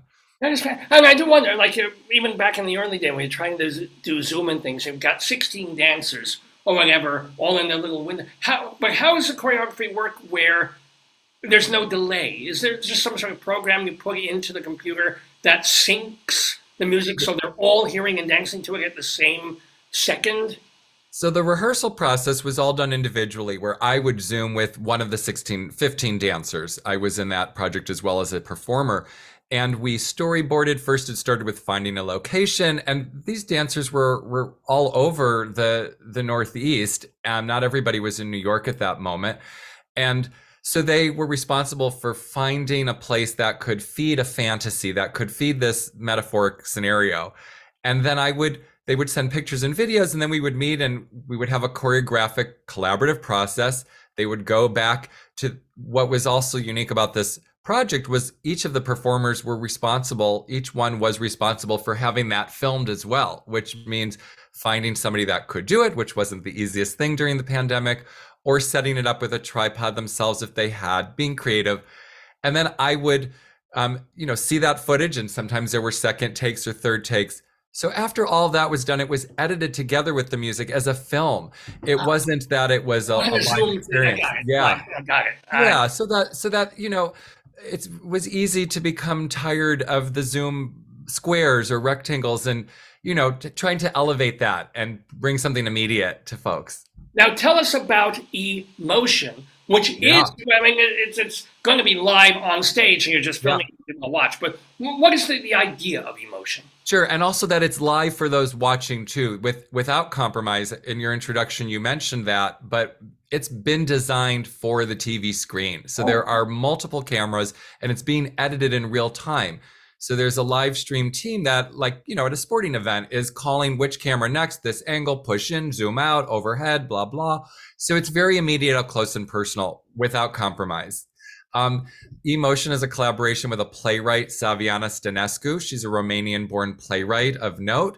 And we've both independently been musing on technology and the concerns, and certainly now with the exponential boom of Chat GPT and all of that's in the news every moment, it exacerbated this long-standing concern and curiosity. It's a narrative. There's a script, which is new for the company in our 25 years of performing, where there is a through line with consistent characters, and that is being heard through voiceover that was recorded by actors. And we are dancing in this dance theater hybrid that is between a neuroscientist and her artificially intelligent creature named H, which I portray. Oh, so you're right. I didn't even realize you were in it. You're H, the thing. Does H have a personality, or is it, or because the whole thing of Chat GPT and AI is now they're having wit and personality and humor and pathos. Yeah. So are you just, or? It's funny that you say they're having it, right? They're having it because we, the humans, are designing it so that they will have it. But, we are definitely anthropomorphizing H in this, because it's set a bit now and into the future where the biggest fear and concern and also desire is for sentience to come to AI, to have, a sense of consciousness. Again, I say that it's a fear and a desire because the capitalistic race to be the first is, of course, propelling this and couching these machines to be companions, to be, service instructors, to be babysitters, whatever it is. Ex-partners, just saying. Well, right. I mean, we read these crazy stories, Rabbi, of people that are, choosing to shack up with a robot. I mean, like tuning out the world and tuning into this, animated pet of sorts that can just give them the affirmation that they want and be it. So, but that's more the exception, of course, and there's something that we could find just humorously curious about. But the larger grave concerns are such that we don't know, how this could cause grave systemic disruption to life as we know it, or worse. And so the piece is not shying away from these ethical questions. This is a dance work. It is a very dense dance work. I'm thrilled. I just finished a 4th performance last night with another one tonight and final show tomorrow. It's an extended duet with a beautiful dancer, Sarah Hillman, who's a member of Daniel Gortzman Dance Company. And the music is a commemoration. Isn't everyone part of the dance company? Or are they all, whoever's in the show, aren't they all Daniel Gortzman Dance, unless you have a guest? Yes. And this piece is a duet, so it's a bit character different of some of our other repertory works which involve many dancers. Yeah. I just wanted to mention that the music, which is from a dear collaborator named Jeff Story, who lived in Philadelphia and also worked for the Philadelphia Dance Company for years and years, i.e. decades, and was the long-standing 20-plus year collaborator, passed unexpectedly last April. And using all of his music from his archives, some that had never been heard before, some that are extracted from previous works that we collaborated on. Well, that's the sound score for the whole piece. And it's a real range. The Ithaca Times reviewed it as ranging from propulsive to electronic, and mentioned Debussy and Philip Glass in the review of his work, which is just so heartening that his art can live on, which of course is a hope as an artist, or I should say somebody in any discipline, that one's work has that chance to breathe and live. Now let me ask you one other thing. I always loved the name, the early name, when you had the first company called Artichoke. First of all, why did you name the dance company Artichoke? And then why no longer Artichoke? Why has it been Daniel Gortzman Dance for 20 years? Thank you for bringing that up. Artichoke continues and is alive and well, and at this point must have a beautiful harvest in store for the summer months into the fall. Artichoke Dance Company was started in 1995 by myself and 2 colleagues of mine from the University of Michigan, Amy Drum and Lynn Newman. And we formed it as a repertory company with Artichoke as its name precisely for its metaphoric value, as something that had a lot of different textures and layers, but was held together by a sweet heart, which was the heart of our friendship. We graduated together. We were young artists. We were new on the scene in New York. And we developed a company which was not common at that time. So the whole ecosystem of dance funding was shifting. The NEA was no longer providing the same kind of support that we had in the 70s into the 80s. And companies were disbanding.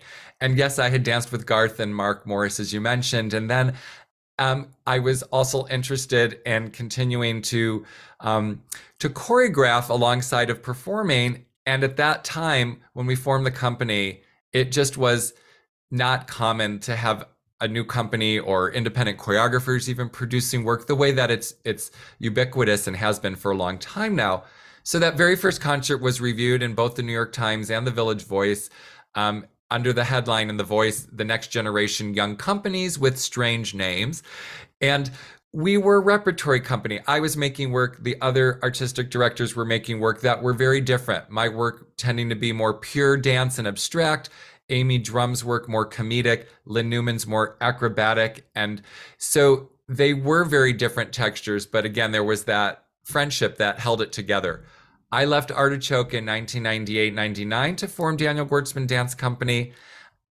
Maintained a wonderful relationship. We were brought back for a 20th anniversary season and reprised some of the collaborative work we did. And that was a real excitement.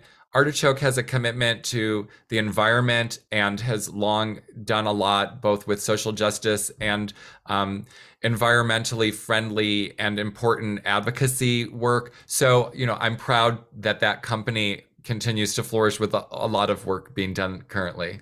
Mazel. So the Thank you. work that you do with Daniel Gortzman, is it still because what you're working on e-commerce, I'm sorry, emotion, does not sound particularly abstract if you've got a script. Yeah.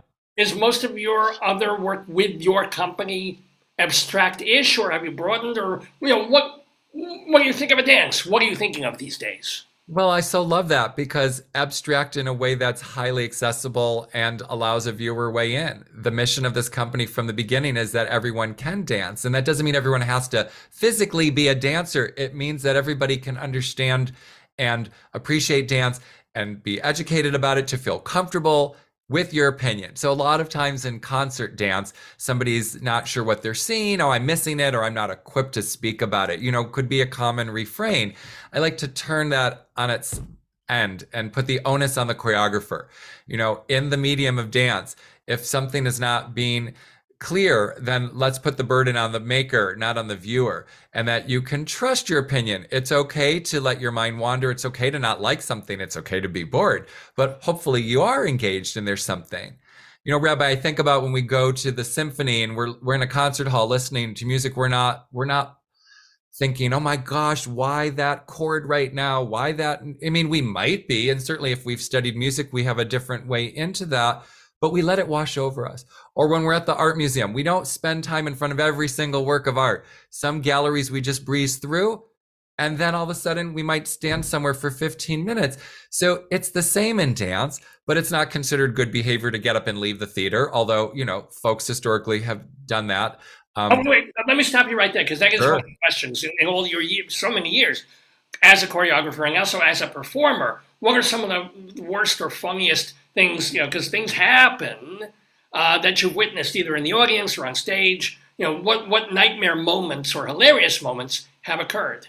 Oh gosh, well, I'll have to pause and think about something that really stands out. I mean, even just a program falling onto a stage last night, for example. But I sort of peripherally see it, and then I know that it's not there. Somebody reached forward and grabbed it.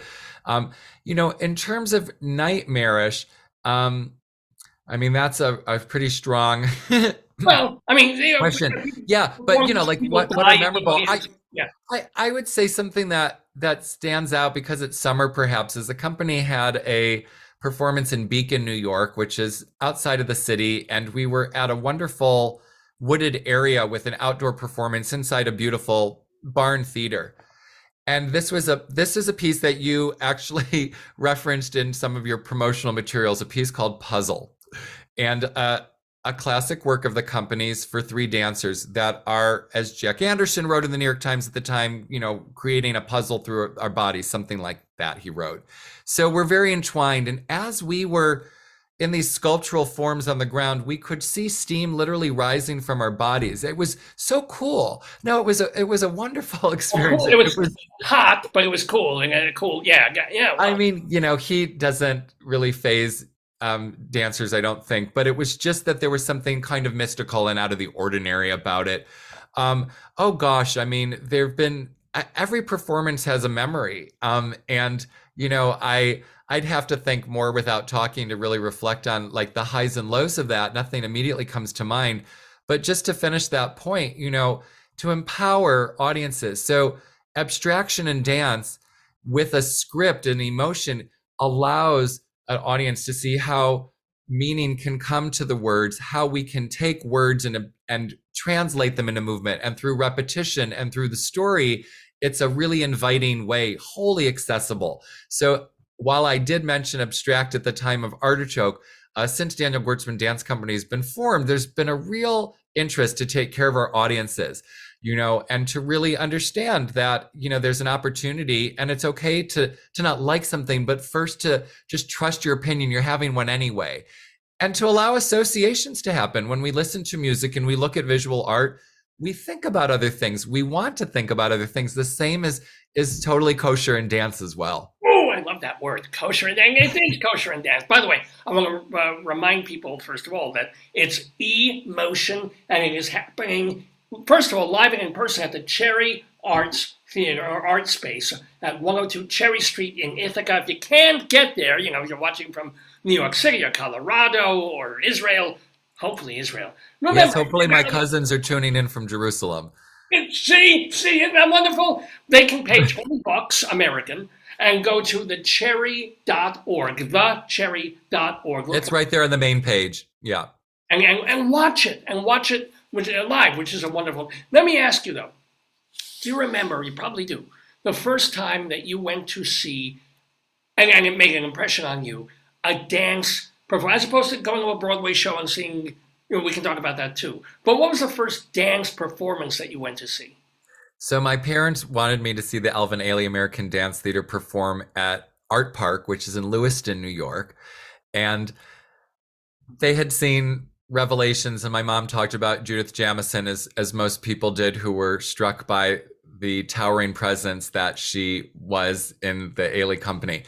And I was so moved by the performance. I was 12 years old, I think, and I became ill that night coming back in the car, just emotionally. I mean, it was just, my mother loves to tell the story. I think I was just so worked up emotionally from the extreme excitement of this performance, which of course is a masterwork. So Alvin Ailey's Revelations is one of the seminal dances, period, of this or any time, and has been seen arguably by more people, than any other dance. So being able to see this, which captures the African American experience and was a really seminal work from the time it premiered, 1960. So yeah, that's a very memorable performance. And I had just started studying modern dance at that time, but I had been dancing since birth, and I had been dancing folk dance, specifically Israeli folk dancing, through my temple,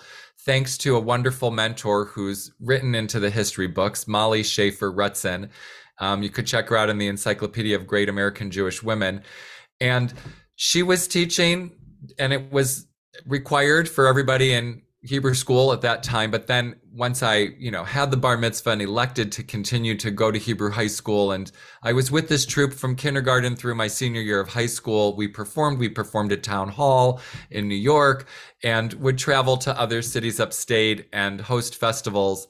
And so that love of dance was fueled and informed by folk dance from an early age, which informs now and has for decades the pedagogy and the practice of my work. I mean, the producer of this program, Dave, he remembers he was in Jewish elementary school, and dance was a required thing. But all it was basically just go around in a circle, hold hand, go in a circle, go like this, make believe you're ironing things because we're doing something about the ILGWU. It was just like, but it wasn't dance as we think of it. It was, as you said, folk dance. So you kind of moved away from that a little bit, at least. Well, I would say not at all. I would argue the opposite. With respect, it's a continuum. Movement is movement. You can call it what you want, but at the end of the day, there's only a few choices as a human.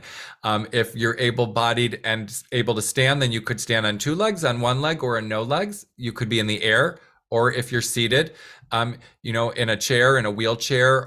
There's various, but it's all movement, and there's really only, limited possibilities. As a choreographer, you're exploring the infinite possibilities within those parameters. Folk dance is pedestrian steps that anybody can do, and that's very characteristic of my work, which has a real pedestrian foundation. And its complexity comes through manipulating speed and rhythmic complexity and changes of direction and quick shifts of weight. But all of that shifting of weight and groundedness, which is really central to modern dance, that earthiness, that opposition to being airborne like ballet, and that verticality and elevation. Modern dance is the opposite. It's rooted into the earth and the ground. And of course, it's shared with many other forms all over the world. So, I would say that I haven't moved away from it. My teaching, which is pre-professional through professional, and the general community, creating multi-generational interactive community events where everybody can join. And I teach these folk dances and social dances. And, they really are available to us. We walk mostly, if we're fortunate to be able to walk, we, are taking steps. And then if you just make it faster, it becomes a run. And if you change directions, you might say, now it's dance. But I see that all as continuum. So is that more Morris or Fagan or you? I mean, who was it? It's Mark. So, well, it comes from my folk dancing. Now, Mark Morris had a folk dance background, and he was folk dancing internationally from the time he was young, and that informed his work. And so that communal humanistic element was certainly there in Mark's work, whereas Garth similarly community. Garth started his company in 1970 as the Bottom of the Bucket Butt dance theater. He had a vision, and he had a specific vision of the kind of dancer that would interpret his work, and rather than work with trained dancers, he was incorporating untrained dancers and formed this troupe that lost its bottom of the bucket, but within its first decade they were already internationally on the map.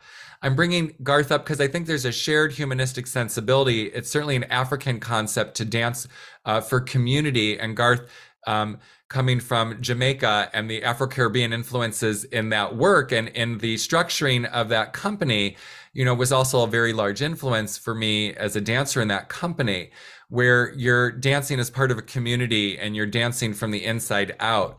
And so that was shared. The difference is that Garth's work is highly stylized and a more specific stylization and technique. Mark Morris did not develop a technique. Mark Morris Dance Group's company class is a ballet class, typically taught by Mark, whereas Garth developed a technique, the Fagan technique. And so there was a different in terms of the realization.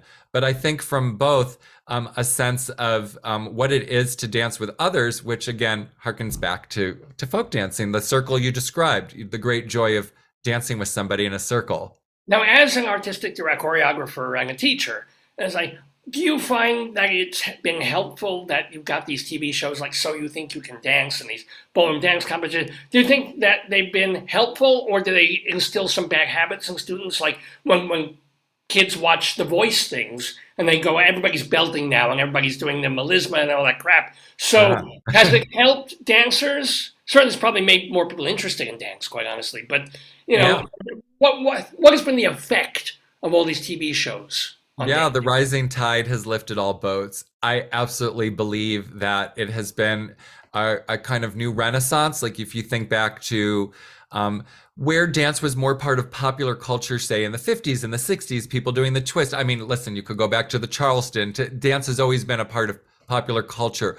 But where you had, TV shows, American Bandstand or whatnot, where people were socially dancing, you had... now more people are tuning in and watching dance, like even TikTok. So yes, So You Think You Can Dance, Dancing with the Stars, all of this elevates dance. It promotes it. There's more exposure.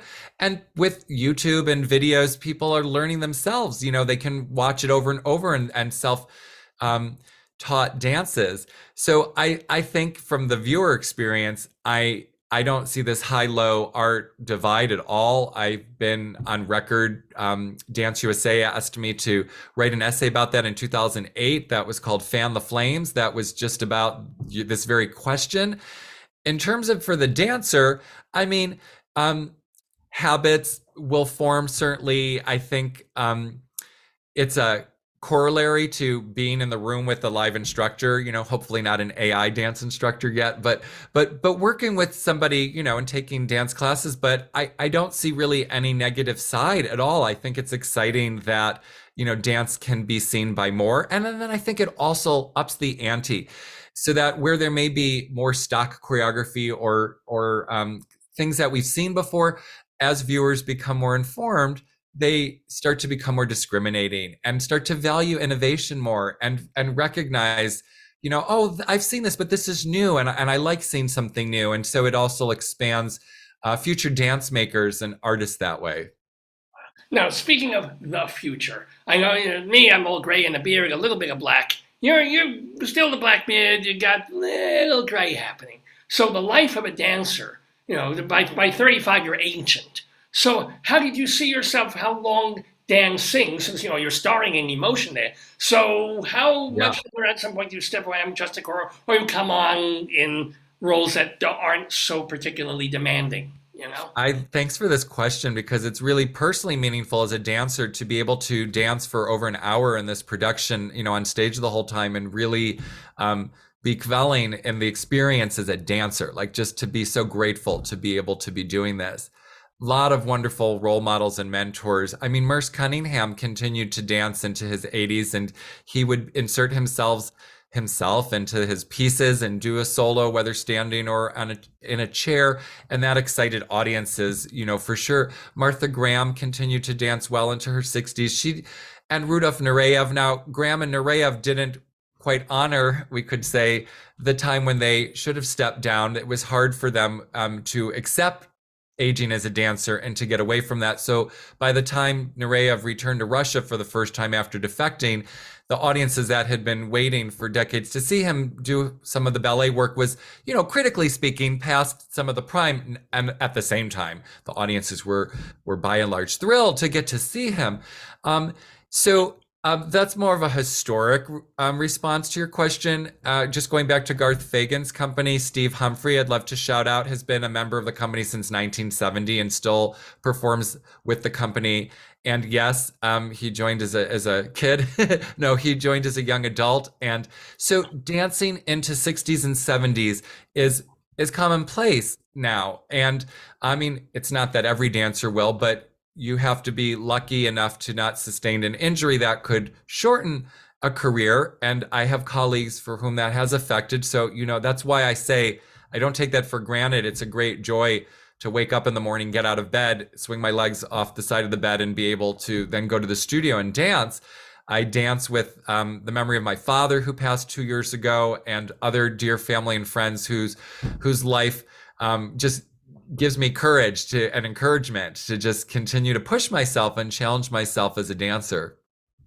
Well, we are pushed and challenged by the wonderful Daniel Gortzman. I got one more question for you, but first we're going to push your show. It's E-Motion. I want to remind you, it's running through June 4th at, that's tomorrow. I keep saying tonight and tomorrow. Yeah. At the Cherry Art Space in Ithaca, New York, or if you can't physically get there, go watch it. It's on a live stream at thecherry.org, thecherry.org, and there's a /E-motion. Or if you just go to thecherry.org, there'll be a link right there where you can look at that. You also want to see his website. It's GWIRtmanDance.org, and there's clips from YouTube of all these other dances that you've been doing and we've been talking about over the years, so you can get a sense of what Daniel Gortzman does or leading up to his newest I keep wanting to say e-commerce. I'm so sorry. That's okay. You know what?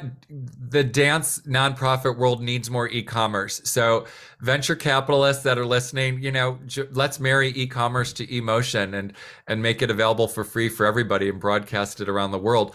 But the last thing I'd just like to say is, in addition to the GWIRtmanDance.org, during the pandemic, the Rockefeller Brothers Fund helped provide leadership support for an initiative that we created a new website.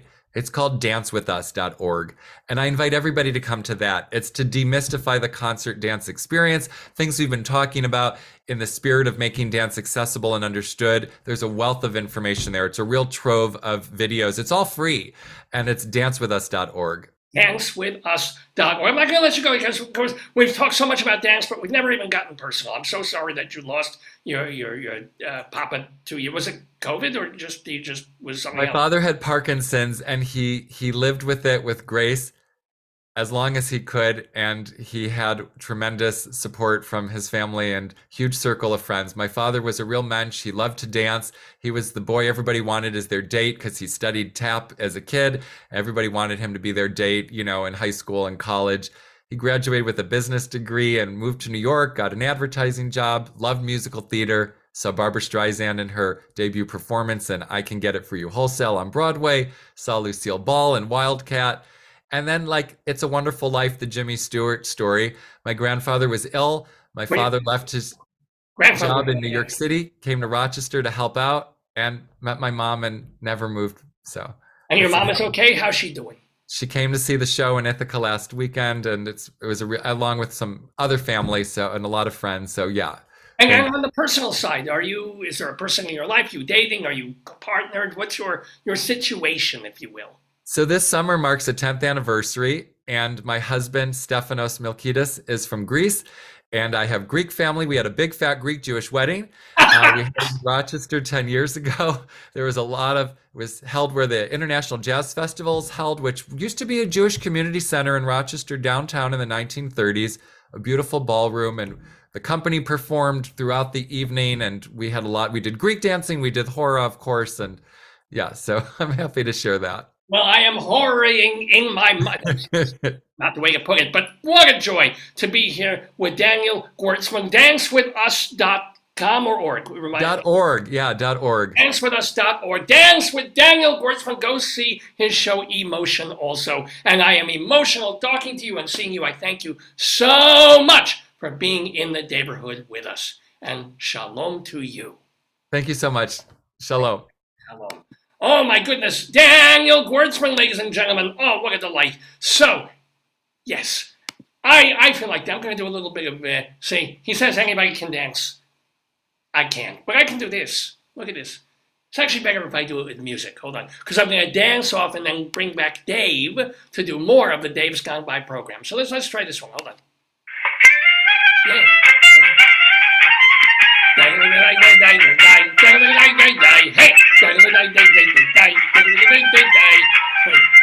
Sexy dancing. Look at this. Oh yeah. Oh. Huh. Wait, I'll do a leg. Oh, God. Yes. I would pick up the foot that has the hole in the sock. There you go. Ladies and gentlemen, Dave is coming. Don't go away.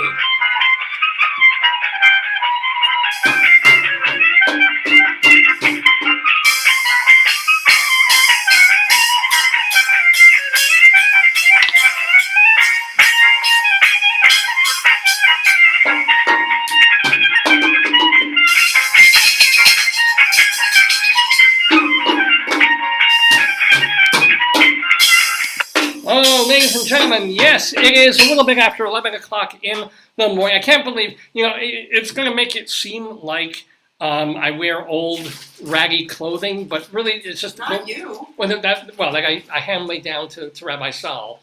Don't most religious people take some vow of like poverty or chastity or something?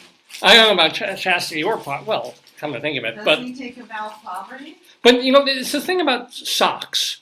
They do this. When I buy socks, I hand them down to the rabbi. Or when I buy socks for you. Yeah. You ever notice? I don't know why they do this. They're put together. They're not just in a bag, and they're not just wrapped in like cardboard or stuff. But they put like this little plastic wire through them that sort of holds them together. And if you're too lazy to go get a scissor or something, or if you do get a scissor, you cut wrong, you end up like tugging and pulling, because it's this tiny little plastic strand, and it's got little like T shapes on the end of it, right? So you want to, and you figure it's very thin wire. So you pull them apart, right?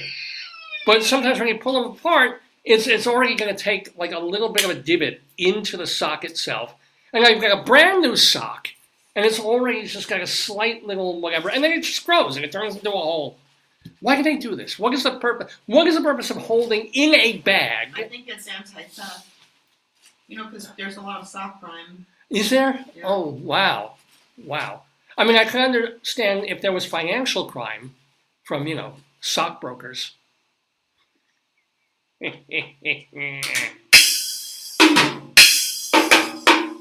Well, you know what? They said a caper is a foot. Anyway, I'm Dave Lefkowitz. Are you just pulling my leg? Ooh. Yeah, that's my darling and adorable wife, Joyce. I'm Dave Lefkowitz. You're watching the... How did the interview go with the rabbi and the... Oh, he was delightful. I heard a lot of laughing. He was very lively and very fun. And did he teach the rabbi any moves? I saw the rabbi putting a leg on. No. He says everybody can dance. Did he discourage the rabbi? Rabbi kind of discouraged himself. It was kind of like, you don't want to see me or Rabbi Saul Solomon do any kind of dancing. It's just not a good look. And I mean, by dancing, I mean even doing this. Just not not. See, already it's uncoordinated. I manage it for like. You have good rhythm. You know how to dance, right? No, I can move. I can move with some level of grace. You took a class on dancing, didn't you? Oh, it was horrible. Yeah. Oh, really? Yeah. Oh, it was embarrassingly bad. Yeah. Was anybody good at it? Well, yeah, no, a lot of my classmates. This was back in when I was getting my master's. Yeah. So yeah, we had to take about. Remember, these were all-day classes because it was all compressed. So about 3 to 5 days of dance history, how to teach dance for in terms of musical theater. If you're teaching theater kids dance, so we're not talking about trying to be Martha friggin' Graham or Bob Fosse. It was just along the lines of understanding dance as a movement that was. And speaking of movements,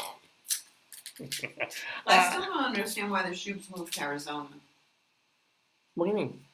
You get New York is a shithole. What do you mean? It's so hot. They have like a fake lawn. Like, why did they? I don't know. They seem to be enjoying it. And when you get to a certain age, weirdly enough, 70 degrees is freezing. Even I don't think for us. Well, not yet. Well, I don't know. I've gotten to the point where I used to like it like 66, 67, nice and bracing, and now I'm like 67 degrees. I'm like blowing on my knuckles, and I'm like I'm over the summer now.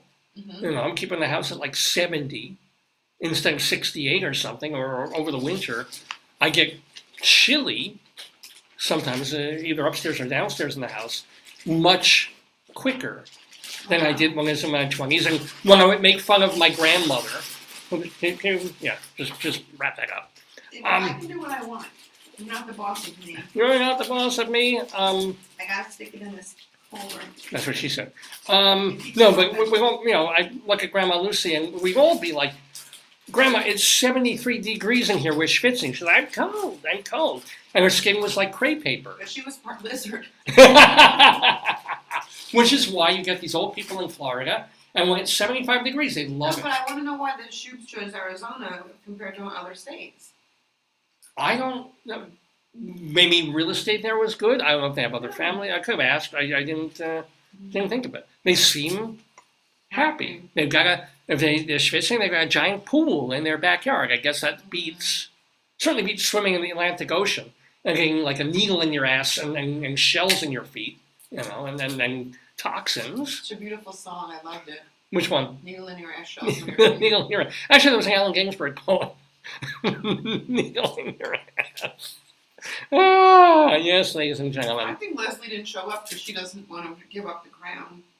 Oh, I wonder. You know, we mailed her the trivia crown a couple of weeks ago. I think she wants to keep it, so she's kind of laying on. I wonder. Well, no, because to be fair, I asked her for most of the week. I said that we were going to do the quiz late in the show, later than usual. But then we had to do a couple of switching things around, and you know, I emailed her yesterday, you know, last night, and I said, "Hey, Leslie, can you, you know, kind of urgently need to move the quiz earlier?" And she's like, "I don't know." She was like, "I'm half joking. I don't know if it's worth it." So I'm like, you know, what did she say? She said, "I'll renounce the crown and send it back. I already signed it. But you can cut my name out or paste some paper jewels." Oh. Yeah, because it's She slept through a pill alarm. Oh, that's not good. What should I tell her? Well, it depends on the pill she was taking. Keep the crown. You keep the crown until it's time. It's no big deal. Otherwise, I have to send her the Shubes address. Actually, wait, don't send that yet. Okay. Let me decide. Maybe I'll ask the Shubes if they want the crown because they're now. The new champions this week. Yeah. I think they will, but if you send it to Arizona, it may melt. That's true. But that's okay. By the way, we've been calling this episode The Way We GWIR. You should call it Dance Fever. I wanted to get GWIR for Gwirtsman in there, which I think works. So, did he like that? Well, the interview went great. I thought it went. Did he like the title? Oh, I don't know if he knows it. I don't know if he. Oh. Well, he saw the promotional material, so he might have. He didn't object, you know. So I didn't make fun of Gwirts, which like love Gwirts, or you know. Oh, that's cute. Yeah, kind of. I like that. Love Gwirts. No, that's anyway. Well, we have our Colorado Limerick of the Dam coming up. Didn't you tell me there are no more, What? You're telling this. That there are no more old times, right? Well, we do have, we have a couple left from... What's the story on that? I wish I knew. So here's the deal. We also do Greeley Crimes and Old Times, which is a mix of stories that come from the Greeley Tribune newspaper. They're real things. One column is phone calls that come into the local police dispatch, but they're the weird, funny, odd phone calls about stuff going on in the neighborhood. And they're compiled every week by Morgan Mackenzie in the Tribune. And then there's also been a column that's been in there for years called 100 Years Ago, where Mike Peters from the Trib looks through the newspapers back from literally 100 years ago, from 1923, and finds things that were published back then that when we look at them now, you know, it's cute, it's old time. Oh, they're talking about Model T Fords and sheep on the streets and whatever else it was. And so they're both fun, and we mix them up together every week and share them with you. So for the longest time, there were no new cop logs. Well, there were no new cop logs. It was sort of like, and I emailed Morgan Mackenzie, and she said, well, there's been a glitch in trying to get these things published from the police department and stuff. And it was about 3 months before we had new cop logs, until finally they started again. And she's been on top of it, and it's been great. We've got a bunch of them. However, wouldn't you know, as of a month or so ago, there have been no new 100 years ago from the Trib or from Mike Peters. So I emailed him. I haven't heard back. I emailed her yesterday just to maybe nudge him, or maybe she knows. Has Mike, Mike is not a spring chicken. Did he retire? Or is he just taking a long break from doing his columns in the Trib? Is someone else going to take it over? Or did they just decide, we don't need cop log anymore? I don't know. So I'm hoping it is not the end of cop log. It's not the end of 100 years ago. But we will persevere. We're going to do our segment of Greeley Crimes and Old Times. We'll do we still have a couple of 100 years ago, but it's mostly going to be current stuff and maybe one or two elsewheres. As a matter of fact, let's get that done. Let's do it right now. It's Greeley Crimes. Let me find the paper. And Old Times.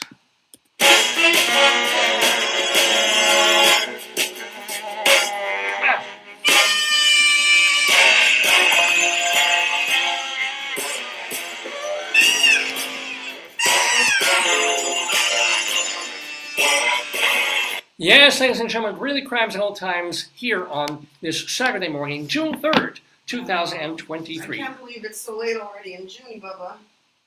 Well, it's only the third day of June. I know. It's so late into the spring. We got summer coming up in like 2 weeks, 2 through 3 weeks. I want to write with you later, baby. Oh, yeah, we'll do it. We'll do it. So, but first, criminality. I got to get out the... Yes, you do. Here we go. Okay. Are you ready, babe?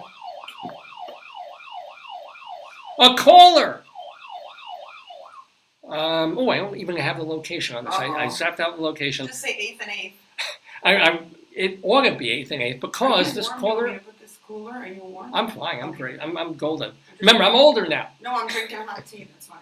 Okay. A caller... Tea? Yeah, I'll have a sip. Thank you very much. It's not hot anymore. It's now very drinkable. Okay. Thank you very much. So, I probably should have kept where this was. Oh, no, maybe not. Because this caller reported finding a huge pile of blood and guts in an alleyway. Which is, I guess we probably would want to know where that was. I think it was probably outside the butcher shop. Actually, it was outside a grill. It was meat from a grill or whatever. Oh. Why he thought it was blood and guts, I don't know. But, One night. One night. Well, here's another one. A caller on 18th Street said that a man kept going into an alley behind apartments with scissors. He told the caller's boyfriend that he was running from the cops. And yet he told his mother he never would run with scissors. No, I added that part. Why? If a cop sees you and you have scissors in your hand, he's going to shoot you. I believe he was doing paper mache. That could be it. Or maybe he was making the guts in the alley. Yeah, okay, yeah. You're related. This is why police do have a hard job, you know? Oh, man. A caller on 20th Street Road. Oh, it was a short road. Reporting a suspicious younger man wearing gloves and a mask. Very young man. Very young man. And the young man's explanation was that he was parkouring outside of the apartment complex. What is that? So parkour is where you climb surfaces. It's like when they jump from roof to roof, or they climb a brick so wall. gloves. You might need gloves to grip, and and a mask for he's a ninja. He's a ninja. That could be it. He's like Spider-Man thing. Yeah. Oh, I like that. I'm thinking about getting one of those ninja grills. Are those? Yeah, I think if we could afford it, the best one for you would be the egg. It's like $400 because it's a smoker, a grill. It's like it's tiny. It does everything. It's like remember in Colorado, the prior house owner, he said like it's perfect. The size is perfect. It's like let me look it up. Yeah, no, I've seen it. I've seen the egg. It's an egg smoker. But I don't know why he said. Sorry, why it was so perfect? Well, like, as you said, if it can grill and do smokehouse kind of smoker, I'm in. You know? I don't know why he. And by the way, I'm not for smoking. It keeps you lung cancer, and I hate that. Ace Hardware has one for like $300. But they go up brand new big green egg. I guess some are name brand. I don't know why it's. Well, we can wait till summer's ending, and they'll probably have big sales on them. But. I'm going to say, why buy it? I'm curious. I forget what he said because it was a while ago. Yeah, this is my God, this is 15 years ago now. Yeah. At least. It says it's more than a grill, more durable, provide better heat retention. Remember we learned that. Versatility, high temperature grill for grilling. It's a roaster. You can like roast a turkey. And then it's like slow and low smoker. And then it's also an outdoor oven, like you can make pizza on it. So my God. I think it's like one... we are so getting this. And it says like it lasts a lifetime guarantee for 40 years, right? Well, I think I do like that it says it lasts a lifetime. It's like, if it blows up and kills you, it has lasted your lifetime. No, it says it will never rust, jam, or wear out. It's ceramic heat. Oh, it's ceramic. I like that. Does the outside it'd be cool if the outside stays cool. I would like that. Charcoal or gas or what? I don't know. I would probably rather use gas because I don't want to have to deal with lighting stuff on fire. That scares me. How the egg works. Yeah. They have a whole website. Ooh. The egg smoker. She's looking at an egg smoker website on there. Oh, you put charcoal. Really? It says, use our Speedy Light natural charcoal starter or electric or butane starter. Never buy lighter fluid. Ah, good. Yes. And then it says safer to use. I use the heavier fluid myself. Doesn't get as hot as a metal grill. Good. I like that. I don't understand. Easy cleanup. Well, we need to do more research on it. If I'm thinking about getting something like this. FAQs. I don't know how do you cook? What is it? Is it electric? Well, I guess it's like a grill. You open it up, you put meat on it, or veggies, or children you don't like. Oh, is it charcoal or gas? It's not a gas propane grill. It's fueled by a natural low charcoal. So that's why too. It's just charcoal. Yeah, but the good thing is there's no gas or electric, so it's not gonna. It's going bad, but then you have to light the fire. You got to get rid of the old charcoal. You got to dump it. There's ash. I don't know. I got to think about this more. I like my foreman. I have an air fryer, a foreman, and a slow cooker. I'm doing pretty well. It says it's 100% green. I mean that. Oh, that's all right. You just buy a big box with charcoal. I'll think about it. Maybe. It was always a treat when Mom and Dad and I would go on picnic things, and we had a hibachi. We take this hibachi grill or go to a place where they had hibachis there, and they bring charcoal and they squish on a little lighter fluid. I was scared of it, but you just light it on fire. And it was a night. There is something to the taste of. It's even different from like a regular grill of barbecuing over charcoal in a park. There's something about the taste of it. Yeah. Weber or whatever has a Summit Kamado, which is equivalent performance of the egg, but it's half price. I'm down with that. What is it called? Was it Weber or Marx? That's a little comedy right there. Just a little. Anyway. Yeah, Consumer Reports says the thing is it worth that. Oh, well. Well, it's worth it for $100 or $200, maybe not $400. And besides, if you get the egg, you have to get sperm along with it. So that's a little comedy too, my friends. Anyway, we're doing Gridley Crimes in Old Times. So let me do another one. A caller at Bittersweet Park said a naked woman was there bathing in public. You know, normally I don't check out these stories myself, but I may have to do some research on this one. How would you? What? In a park? Is there? Yeah, there's she in probably a fountain or something? She just taking it all. Maybe it'd be awful if she was just by the water fountain, going like. Bittersweet. We worked at Bittersweet. Yeah, Bittersweet I know these is places. a big one. It's near. It was near the supermarket and the ice cream place. Oh yeah. Yeah, so that's a big lake. So maybe, you know, it's how they did it 500 years ago. You just go to a lake and. But like people are passing and kids and stuff. You don't want to show people you. Yeah, you know, invariably, it's not going to be a hot, like, 19-year-old girl. You don't know. No. If this is a naked person bathing in the, unless it's like, you know, after a horrible, booty call at night. No, I think probably what happened, they went to the Baskin Robbins and they probably spilled ice cream on themselves. That could happen. How do they get ice cream, like? Happens. Sometimes maybe it's very hot and they went to Arizona. Colorado's hot. And they just melted and spilled. Remember, she's not washing her clothes. She herself is bathing. But maybe it also messed her. That could be. Anywho, let's do one old time. Just one. They never wrote you back, eh? Not yet. Well, I just got in touch with Morgan, but Mike never wrote me back. I have his email, or I believe I have his email, so I hope he's okay. Me too. In Missouri, the state legislature tried to pass a bill destined for the U.S. Congress, which would repeal the state laws and replace them with what? That's 1923, Missouri.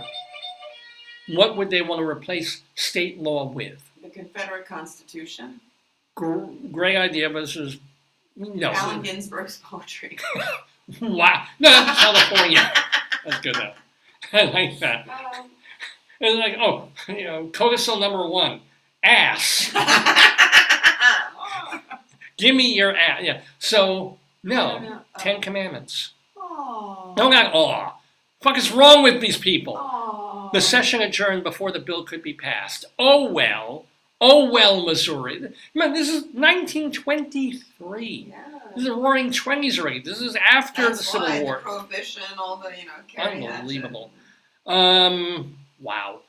Let's do an elsewhere or two. Now, elsewhere means that even though it's Gridley Crimes in Old Times, there are weird, funny stories from all over the country, all over the world, and we want to share one or two of those with you too. So these are real stories again. This comes from Louisville, Kentucky. Oh, Oxytodl wants to listen. Speaking of something, where he hasn't done it yet. Where's Oxy? He wants to listen. He wants to be educated. Look, isn't he adorable? This is little baby Axolotl. Axolotl, excuse me. Look how you're so sweet. That's really cute. We should have bought another one. Yeah, we went back to get one more because, and they were gone. Yeah, because people like them. They're cute and they're adorable. But it's unique. Oh, it feels so nice. Who wouldn't want a baby Oxytodl?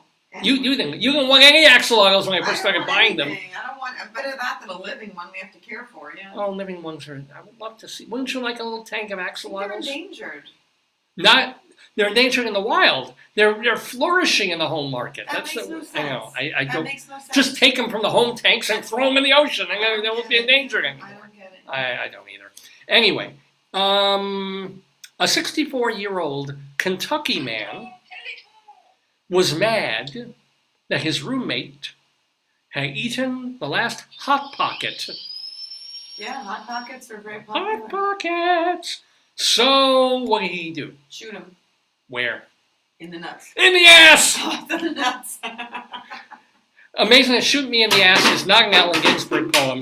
Shoot Me in the Ass is, of course, a Wesley Willis song. Yeah, but wouldn't it be sad? So if it wasn't the guy, I'll tell you, because in the dorm, people used to take food all the time when you leave it in the fridge, you know, and then you get your own little tiny fridge. But it was sad. Like, I always felt like mad because, so first you feel angry because you want that food and you're dreaming of it and you go there and it's missing. So you understand that rage. But then I said, I feel bad if the person's so desperate for food that they took it, you know, they really might need the food. You have too good a soul. Yeah. Because first I'd be mad that it was missing, and then I'd be angry, and then I feel violated. I'm like, somebody took my shit. You know, some people are like, poison the food. I'm like, oh my God. I'm like, that's like a... No, that's pushing. That's like, And basically only because you might forget. You might wake up, 1 o'clock in the morning, need a little snack, and you've forgotten that you poisoned your own food. The worst thing with having like dorm mates was like we had one stove in the main part, and somebody would always burn like pasta or leave something boiling. It's like, who left or whatever. It's like, yeah, that's an accident. I mean, that happens. That's just one of those things. But you got to clean up after you.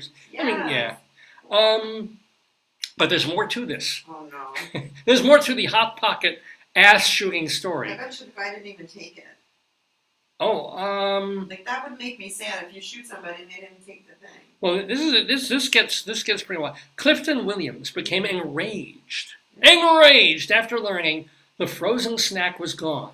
Oh. So, before the shooting incident, he started throwing tiles at his roommate. Wow. Well, the roommate should have known something wasn't right. Well, the roommate then tried to flee the home. Good. But not before Williams went inside, got a gun, and shot him in the ass. Like, this is a mortal story. Like, for that family or group, they need to go to Costco and get a bunch of Hot Pockets. Multi-hot. But the freezer has to be big enough to hold all of them. That's the issue. Do Hot Pockets need to be refrigerated? Yeah. What's a Hot Pocket? I think they do. I think meat? It's like a little burrito. Like a knish? Close to a knish, but knish with meat in it. Apparently, they're really tasty. Okay. Jim Gaffigan got famous, and we know him for the manatee thing, but Jim Gaffigan got famous on his bits about Hot Pockets. He loves Hot Pockets. And loves Hot Pockets. So apparently they're delish. I want to see what it is. And there's nothing healthy in them. It's sort of like a burrito. What do they call it? Pupusa? Pupuseria? What is a Hot Pocket?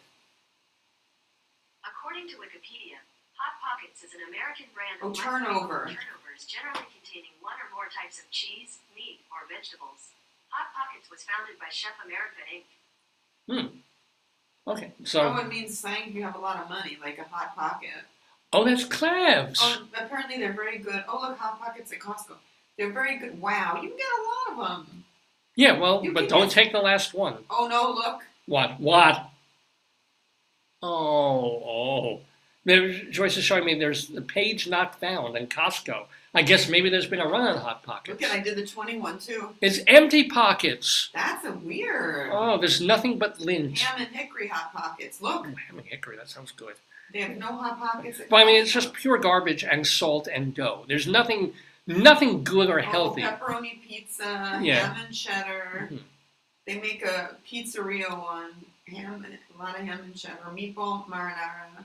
You understand it's getting towards lunchtime, and you're making me unbelievably hungry now. I don't know why they... Yeah. Why are they so popular? Because it tastes yummy. And why are Hot Pockets so popular? People find pleasure in different things. They release dopamine. Wow. Whoa. When? I gotta start eating. Oh, they began in 1983. They were sold to restaurants because they were easier to break in than retail stores. Then they sold them. Why are they so addictive? They say they release dopamine. I don't know why. Anything good will. Well, actually, think about it. What have I been getting from like Mom's and the other places? These samosas from the Indian place, where it's basically a little turnover with green sauce. So it's the Jim Gaffigan, The Untold Truth of Hot Pockets. Here we go. Yeah.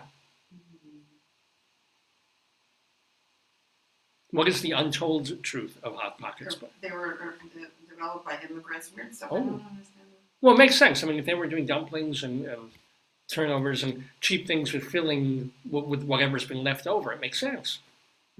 Could be chopped meat, could be little bits of... They changed it. People are not happy with the new recipe. Oh, no. Hot Pockets drove a man to murder. Let's hear this. The one we have just got shot in the ass. He's fine.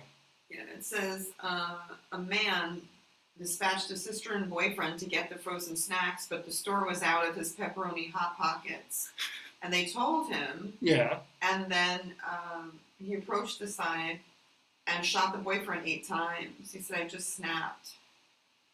Wow. So Hot Pockets are involved in a lot of stuff. I see this. Maybe the guy was aiming for the pocket. I don't know. Let's see. I'm going to do this for you. Yeah. Hot Pockets jingle. Here you go. Oh, wait. Yeah.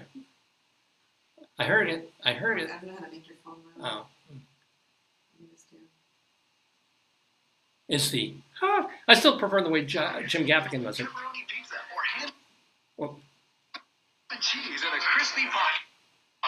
Where you gonna pick? Hot Pockets. Try lean pockets too. Oh, lean pockets. Yeah, they're getting... Yeah. Lean probably still has the same amount of salt. It's just they scrape out some of the fat. Stop it! Stop it! It won't stop. By the way, the roommate is expected to recover. Williams was arrested and charged with assault. In fact, he was charged with 1,500 milligrams of assault. What are you going to do? Pick Hot Pockets, the hot meal in a pocket. Well, yeah. There you go. Joyce is fascinated with Hot Pockets. Her name was Tasty Witch. Ew, what? Really? Tasty, like a sandwich. Yeah. Oh, Tasty. Yeah, Hot Pockets is better. Hot Pockets is a much better name than Tasty Witch. That's a terrible name. You gotta fire the marketing director on that. A baby on the floor. I dropped him accidentally, so... Now you're getting with your feet. Wait, be careful because you'll pull the wires. There we go. All right, let's do one or two more cop log things, okay. And then we want to talk. We haven't even talked about our trip yesterday, so let's get back. Save it if you want to save it for another time. No, do you have the ads from the enslaved people ads? Oh no, I didn't. No, I didn't. Probably in my room somewhere. I don't know where I put them. Anyway, more criminality. Let's do one or two more crimes from Grilly Crimes and Old Times. For example, I really can't find the page. Here we go. Or wait, where do we? There. Thank you very much. Okay. A caller at a bank on 35th Avenue said high school boys came in asking where the vault was, looking for gold and threatening to rob the bank. That almost sounds like 100 years ago, but this is new. Turns out they were just typical high school kids, so they stabbed the guy, set him on fire, and filmed it all on TikTok. Oh, like, yeah. There you go. A caller on 10th Street said another man pulled out a metal pipe and threatened him after he accidentally cut him off. Kind of wonder if the caller was a moil or something like that. But, Hope not. And the size of the pipe. A caller near 11th Avenue reported getting chased by a man with a hammer inside a moving van. So this is why I teach my English students to be very clear in their writing and make sure that it's like, was it a van that was moving or was it a moving van? Or who got in what? What's the present participant? Yeah, a caller near 11th Avenue reported chased by a man with a hammer inside a moving van. So was he being chased by this other guy who was in the van? Were they both in the van, trying to run around the van? With the hammer, but the man with the hammer was in a van. Man in the hammer was in the van. Okay. Kind of, yeah. And was it a van that was moving, or was it a moving van? You know, you gotta. It was very confusing. I know. Finally, a man. Don't criticize because you know why? We won't get any more of them. Well, I know. Sorry, Morgan. Yes, we love you. We love these. The perfect. She's doing a great job, Morgan. Girl. A man on 11th Avenue said a woman kept yelling at him every time she saw him. Okay, I don't know if it works. Let's see. No. Oh, not that one. No. Yeah. Oh. Maybe after this one then. Yeah. That's a better one. This woman kept yelling at him every time she saw him. I think they call that marriage. But you know, ladies and gentlemen, oh. Oh. And that, my friends, those are really crimes and all crimes. Mr. Horace Greeley was no fool. No, he was not. I'm sure that you agree with me that Greeley was no fool. What he is getting at is that Mr. Greeley was no fool. Yippee-yi. Yippee-yi, yippee-yi, yippee-yi-yi-yi, yippee-yi, yippee-yi, yippee-yi. Be careful on your computer.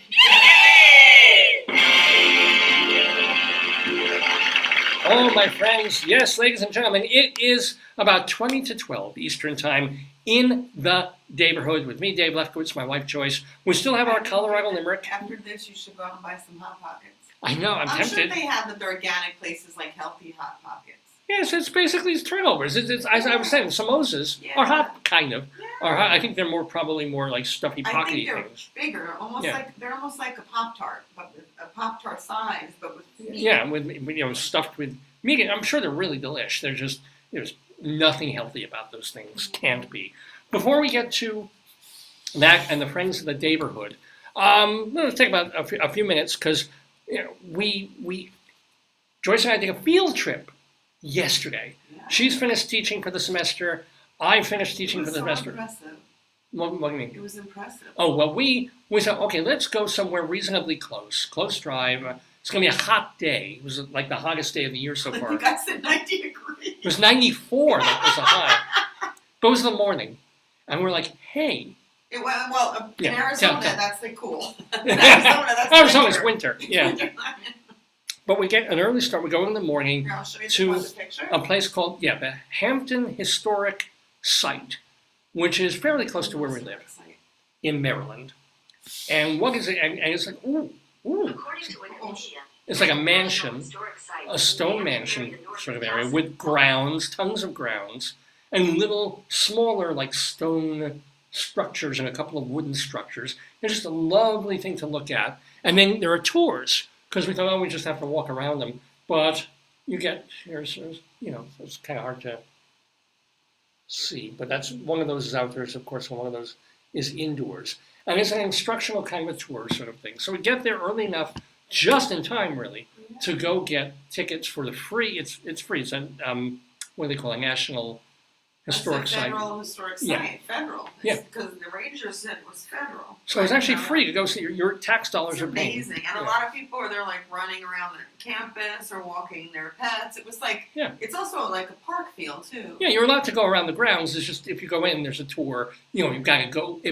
If you go into the buildings, it has to be part of the tour. Because the couple came after us. They're like, you can do a self-guided tour. In the other building, not in the main mansion. Okay, I know. Okay, I gotcha. And they have an app where you can do the tour. They kept saying. So it's this beautiful mansion. I was going to say old, but nothing in America is that old. It was late 1700s, starting and redone in like the 1800s, or it wasn't even 7. It was like early 18s when it was mostly done. From a guy who's very important around these parts. There's even a road not far from where we live called Ridgely Road. So it was this Captain Ridgely and his family made money in iron ore, or made a ton of money, and decided to construct. Doing stuff before iron ore. What was it? A trade with the British. They were from the UK. Yeah. And then during the war, they stopped the trade with the British, and then they did iron ore and all sorts of. But he was entrepreneurial, and he made good money beforehand, and then he started doing the iron ore thing, and then he became super rich, and decided to expand his grounds into a mansion with little mini things all over the place. Yeah. So we meet, and we have this older docent. I say docent, right? Tour guide, yeah, absolutely, tour guide. Very knowledgeable. It's a volunteer, though. When I always say docent, I assume it's a volunteer. Probably is.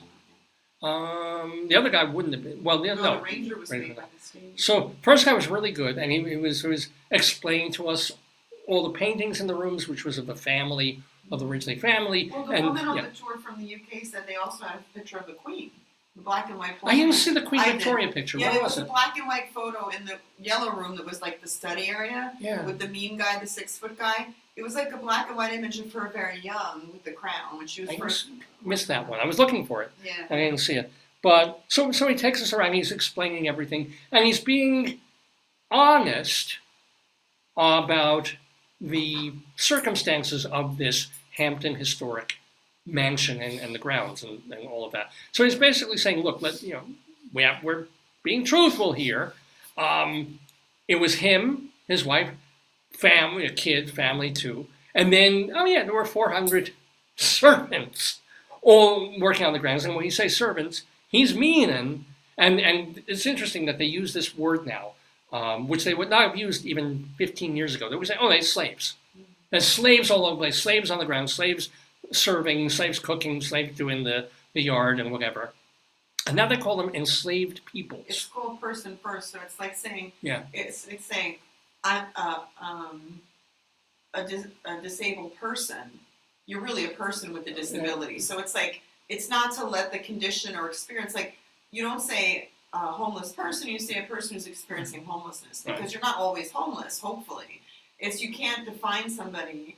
It's like saying a person with kidney disease rather than a kidney patient. Okay, no, I get that. Well, this is, they should say then person who is enslaved. Yeah, that would be the correct. But they've been saying enslaved people, which is still more correct terminology, and as opposed to, because back in the days, not that slaves were a wonderful thing, not that we suddenly say, lucky slave, but it's still, they're being very careful to be like, understand the history here is not so lovely. All these things that were built, all this stuff, when it wasn't gifts that they went around buying when they went traveling, the furniture, the room, it was built and run by enslaved peoples. And it was just fine to take an hour and go through these rooms and look at the paintings on the walls and look at the music room with a reconstructed harp that they're going to be showing off, and this old piano, and go and the kitchen and the place where they had the ashes and things for, when they had stoking the fires and there was a big ash pit thing. It was fun. And then they say, you have just enough time if you want to see the tour of the other part of the mansion. So like, why not? We tromp across the lawn and go to the second smaller. Say the truth, we follow people who actually know where they're going. Yeah. You and I have no clue. We're Tracy and I. Two ladies seem to forcefully walk. I'm like, follow them. We would wind up in North Dakota or something. Like, follow the ladies.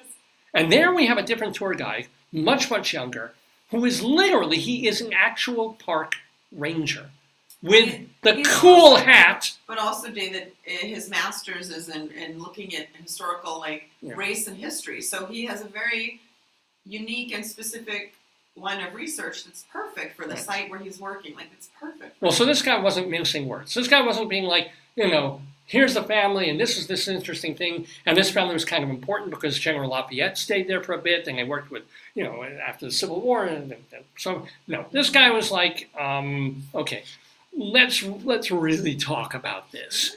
This house was built on torture and blood.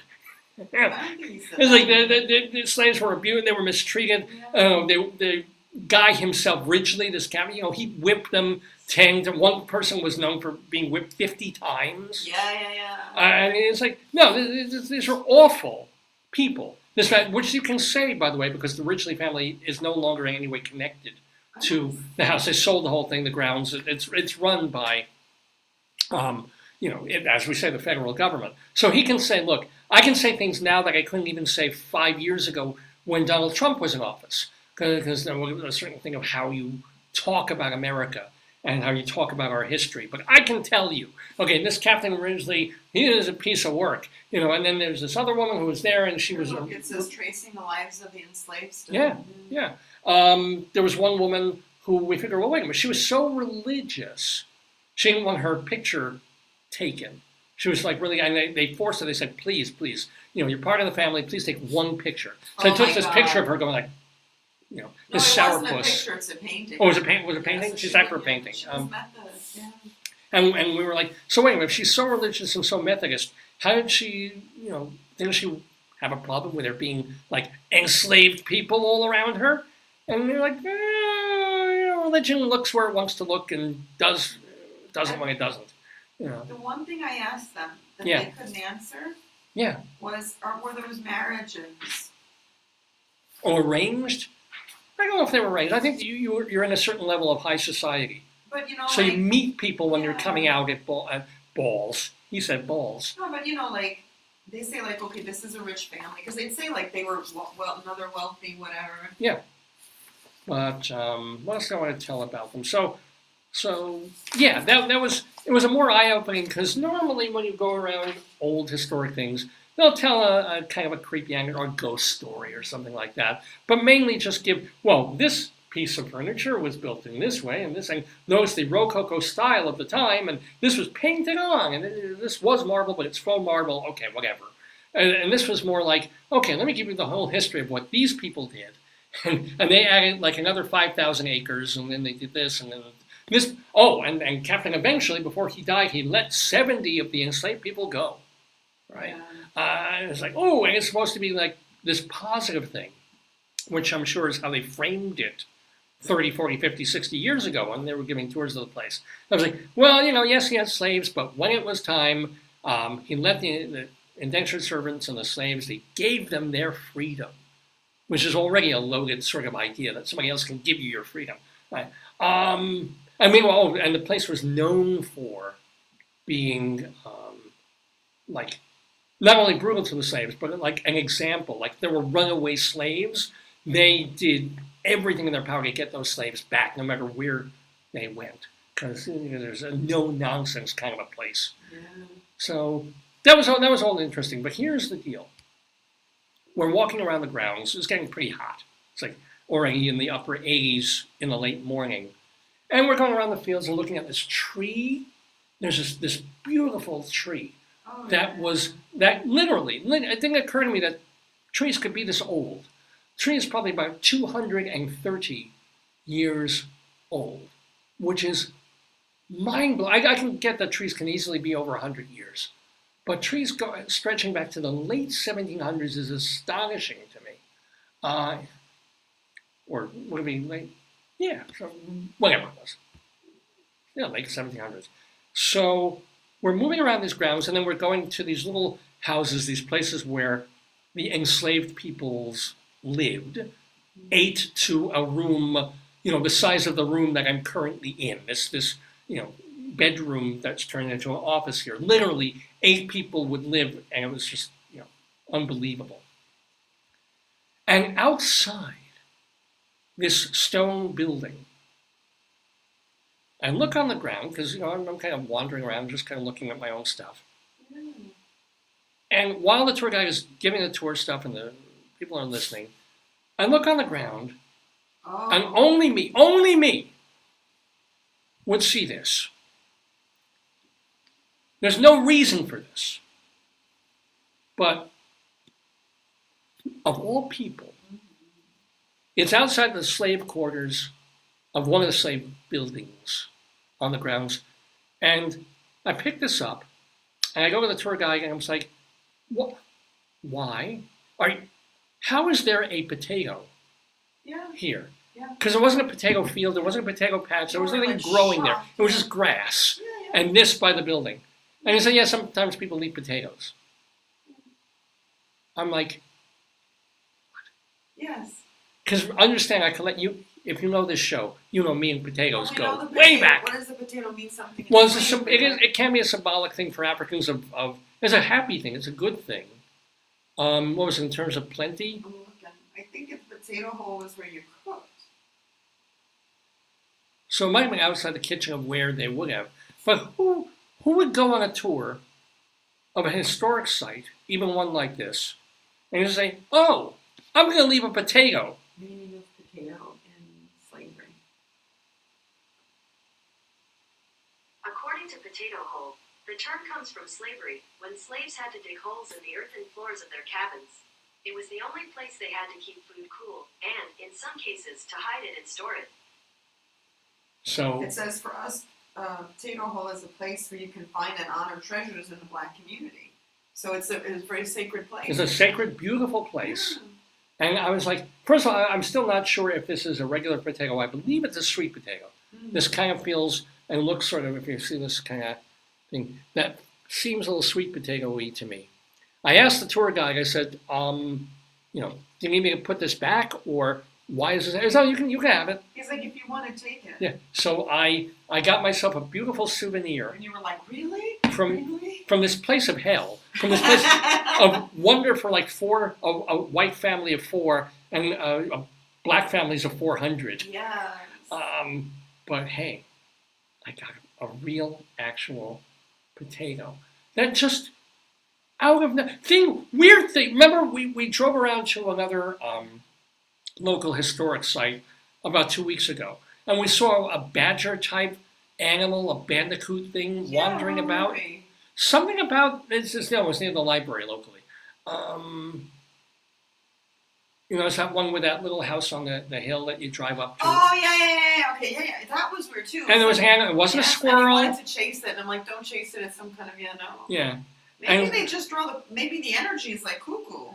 Maybe, but you know what? I feel bad for all the slaves who were beaten and tortured and killed and died and were indentured. I couldn't like exercise there or walk. Families separated and things, but hey, I did find the potato. I think somebody left it as a memento, like to honor the enslaved people. Maybe. Yeah.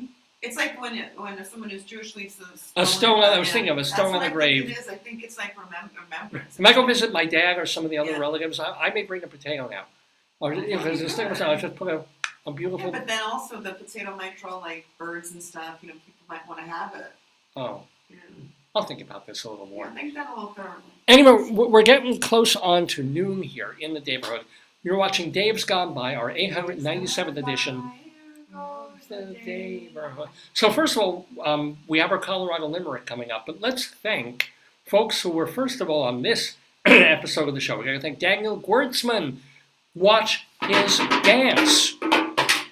It's happening tonight and tomorrow at the Cherry Art Space over in Ithaca. And you can't get to Ithaca, New York to see. Why Ithaca? Oh, he's based there. That's where his. That's where he lives. Okay. Yeah. And it's thecherry.org. Thecherry.org. If you can go to his website, there's a $20 fee, and you can live stream the dance from anywhere. And also you can check out his website, GwertzmanDance.org and DanceWithUs.org are two of his websites. Check it out. Daniel Gwertzman, and we thank him so much for being in the neighborhood with Rabbi Saul Solomon, founder and spiritual leader of Temple Sons of Bitches. If you want more about Rabbi Saul, go to his website, shalomdammit.com. Shalom, D-A-M-M-I-T, shalomdammit.com. This is where you can read and hear his rabbinical reflections. Those are mini sermons. You will also dance a little bit. That would have been my nothing. Rabbi Saul, no. Plus, it's not a lot of room here, so he was tapping his toe at certain points, so he can do this. Oh, the gangrene's better, I guess. You can hear the creaking, the snapping of the synovial fluid. But Rabbi Saul, shalomdammit.com. His stage show is on there, and his episodes of the TV show that he did. They're all very funny. shalomdammit.com. Plus, thank you so much to Vicky Quaddy, who is, of course, the co-creator of Late Night Catechism, as well as creator of Bible Bingo and Are You Smarter? Right? Wasn't it the big anniversary? This is, last month was the 30th, I think. Yeah. It was a big one. It was a big, was it only 30? What was it? 23, 13, I think 93. 93 feels about right. It's probably 30th anniversary. What anniversary is it for Late Night Catechism? 30 less than sub greater 30th anniversary, yeah. So Mazel Tov to Vicky. And she's still doing it. And other people are still playing the nun in Late Night Catechism. Are You Smarter Than Your 8th Grade Nun and Bible Bingo. They're all at the Greenhouse Theater in Chicago. And of course, she also travels a bit. So you might not necessarily be in Chicago, but she does go to other places. Vicky Quaddy. She does like benefits too, like fundraising and stuff. She's very philanthropic. Yeah. And thank you also to the Shoobs. Cynthia. I think that Leslie should send them the crown. Yeah, I've got to get their address in Arizona if I don't have it. I think you do. And because they're entitled, they won. They are the champions of trivia this week. Cynthia and I Jeff. hope the crown doesn't melt. That'd be tough. It'd be yeah. Well, but you know what? If the Burger King could wear his crown near all those Burger King ovens and it didn't melt, That's true. I think it would be fine. I can also make another one. It's not that hard. Yeah. So these are all friends of the neighborhood for just this week. They were on the show today. But what about people who've been on this program in the months and years past that we have been on the air? As a matter of fact, it's noon right now of our 897th edition of the show. We've been calling it The Way We GWIR. But of course, we've done all these other episodes with all these other fabulous people. What are they up to? I'm glad you asked, because I'm going to tell you about the Friends of the Neighborhood.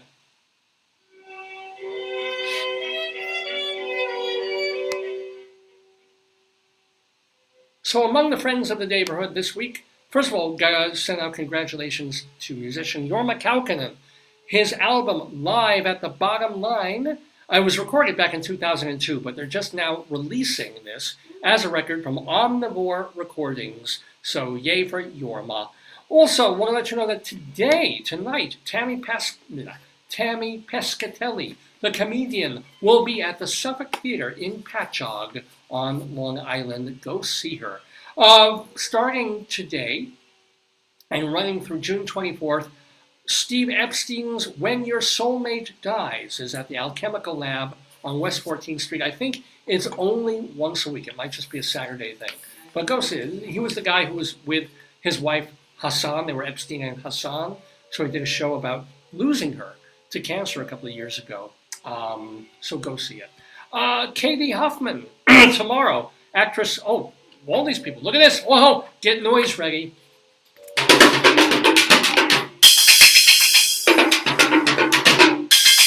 Katie Huffman, Tonya Pinkins, and Austin Pendleton. That's an Austin Pendleton alert, my friends. They are, what are they doing? They're in a virtual play reading from Theater Resources Unlimited, TRU. It's a benefit, and it's virtual, and it is tomorrow. So go to TRU's website and look for them.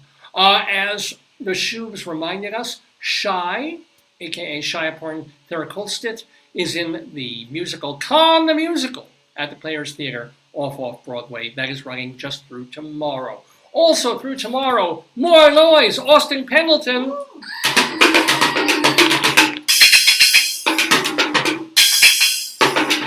He's directing the solo play A Seance with Mom by Nancy Redmond. That is at the Chain Studio in Midtown Manhattan on 36th Street. I don't know how Austin... Well, once you direct, you can kind of step away. I mean, he's kind of... But even so, he's just indefatigable. Melissa Errico, Monday night, she's doing a tribute to Peter Foley. It's at the Prospect Theater at the Norton Symphony Space in, I won't say Upper Manhattan, but up on West 95th Street. That is Monday night. Also Monday night, Peter Felicia is hosting the 77th Annual Theater World Awards in New York. Yes. Do you vote for that or no? No. That's not voting. Robert Cuccioli, this is Monday and Tuesday, he is reading a new play with other people called Houdini Among the Spirits. It's a private, it's probably a musical because the York Theater is doing it. So he's in the cast there. So, if it goes well... it's like a trial run Yeah. or something? Okay. So that's Robert Cuccioli, Monday and Tuesday. Good Tuesday. luck. Break a leg, Robert. Yeah. Tuesday. Oh, my God. Steve Forbert is at My Father's Place in Glen Cove, New York. Oh, wow. So, rock singer, folk singer Steve Forbert, My Father's Place. Go see him. Now, on Thursday night, June 8th, Seth Beeson-Hirsch is doing a more Yeston-based cabaret at Don't Tell Mama that evening. And then also starting Thursday night for the weekend, if you've never seen TJ and Dave, that's TJ Jagodowski and Dave Pasquazi. Well, aren't you lucky? Mm-hmm. At the Soho Playhouse, they do long-form improv. So they start out with, really nothing. They just kind of look at each other for a bit, and one will start, and then one will go, and they create an hour-long, full-length They improv deserve some play. kind of award because that's Hardy Oh Bob. God! And they've been doing it for years. I think it's all based on Allen Ginsberg's. His ass poetry, yes. But that is, where's that? Oh, Soho Playhouse, downtown in Manhattan. Edward Einhorn is the author and director of a play called The Shylock and the Shakespeareans. That's being done at the New Ohio Theater. Karen Finley, wow, it's been running a while. She has her new piece, COVID Vortex Anxiety Opera Kitty Kaleidoscope Disco, at the Laurie Beachman Theater, running through mid to late June. J.O. Sanders is off Broadway in the Roundabout Theater's Primary Trust. That is being done at the Laura Pels Theater through early July. Now through September 3rd, the end run of the show. Tova Feldshuh is in Funny Girl at the August Wilson Theater. Dakin Matthews is playing Merlin in Camelot. That's at the Lincoln Center Theater. Lilias White is in Hadestown. Alan Menken, of course, has written the music for Aladdin on Broadway and Little Shop of Horrors off Broadway. Speaking of cabaret, K.T. Sullivan. Oh, Lord. Go see her at the Algonquin Tuesday nights. Is this like the busy season that everyone's so... Usually it's dead now, maybe by August. Yeah, what do you think everyone's doing? Well, it's only June, maybe May to June, and then they stop. Yeah, we haven't had the Tonys yet, so. Oh, okay. Seth Beeson Hirsch has Seth's talent show at Don't Tell Mama. That's every Tuesday night. The Tonys are next Sunday. Okay.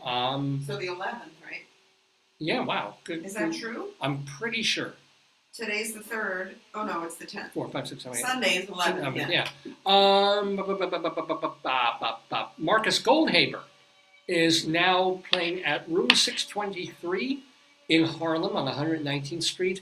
That is on Sunday nights. It's an open run. So go see him. Eric Comstock and Barbara Fasano, they do their thing at Birdland on Saturday nights. Vince Giordano and the Nighthawks are at Birdland on Monday nights. Jim Caruso's Cast Party is also at Birdland every Monday night. Birdland is the place to be. Get your tickets, birdlandjazz.com. And letting you know that, of course, Evan Seplow is the editor and founder of StageBuddy.com, the website. Dr. Demento does all the new Dr. Demento shows at drdemento.com. Oh, go see Charlie Gross and our friend Leslie O'Brien. No, I'm sorry, no, he's not doing his one-man show. It's just the webinar. Two on the Aisle on YouTube. And then Late Night Catechism we mentioned, that's Vicky Quaggy. So those, my friends, are the friends of the neighborhood. Yeah. Dig it.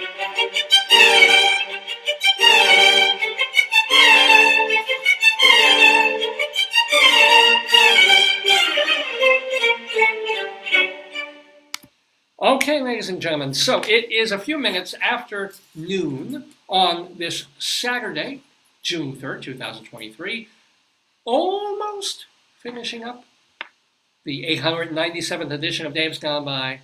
We've done the Today Yesterday trivia. We had Daniel Gortzman in the neighborhood. We talked about the plantation. And we got to say goodbye to people. Are we friends in the neighborhood? We did. What could Gridley Crimes and Old Times? We did. What could possibly be missing? You and me kissing. See, that rhymes. No, you do your horrible so thing. These are do your horrible thing. Yes, ladies and gentlemen, Joyce is reminding me that we have not yet done our Colorado Limerick of the Damned. This is a poem that is intentionally rude, ribald, usually, and even downright disgusting and horrible, because Joyce and I lived in Colorado for a bunch of years, and I took it into my head to write as many poems about places in Colorado as I could think of, or pluck out of an atlas or list of towns and cities in Colorado. So we've done dozens and dozens of these. This one, please tell us about Ken Carroll, Colorado.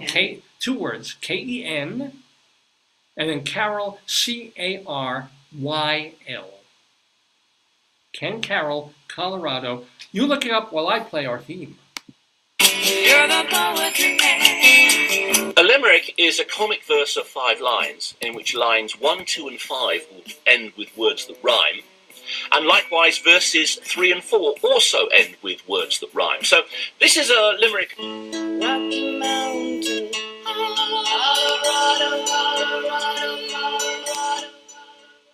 Colorado. So we're going to Ken Carroll. It was called Ken Carroll Ranch. Uh-huh. Yeah. And they used to sell a house you bought on a toll road. You had a toll road for $150 a wagon. Yeah. Yeah, and he built an inn there and a little toll road. He made a little neighborhood, a little stopping point. The Civil War butcher, John Shivington, was there, and a Ute chief, Colorado, and the Utes were moved after Meeker Massacre. Yeah.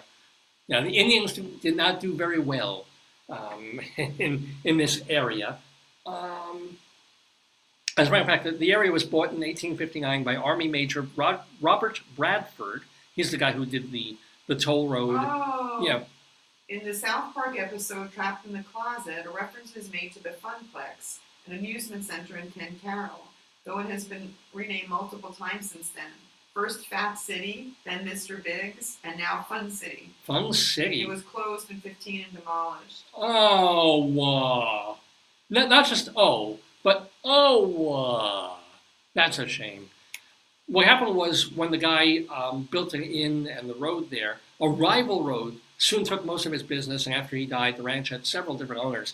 By 1914, it was owned by the guy who owned the Rocky Mountain News newspaper, but he got pretty much wiped out by the Great Depression, so more owners came and went, and the area was eventually run as a campus for Lockheed Martin, and then followed by what is now a suburban community there.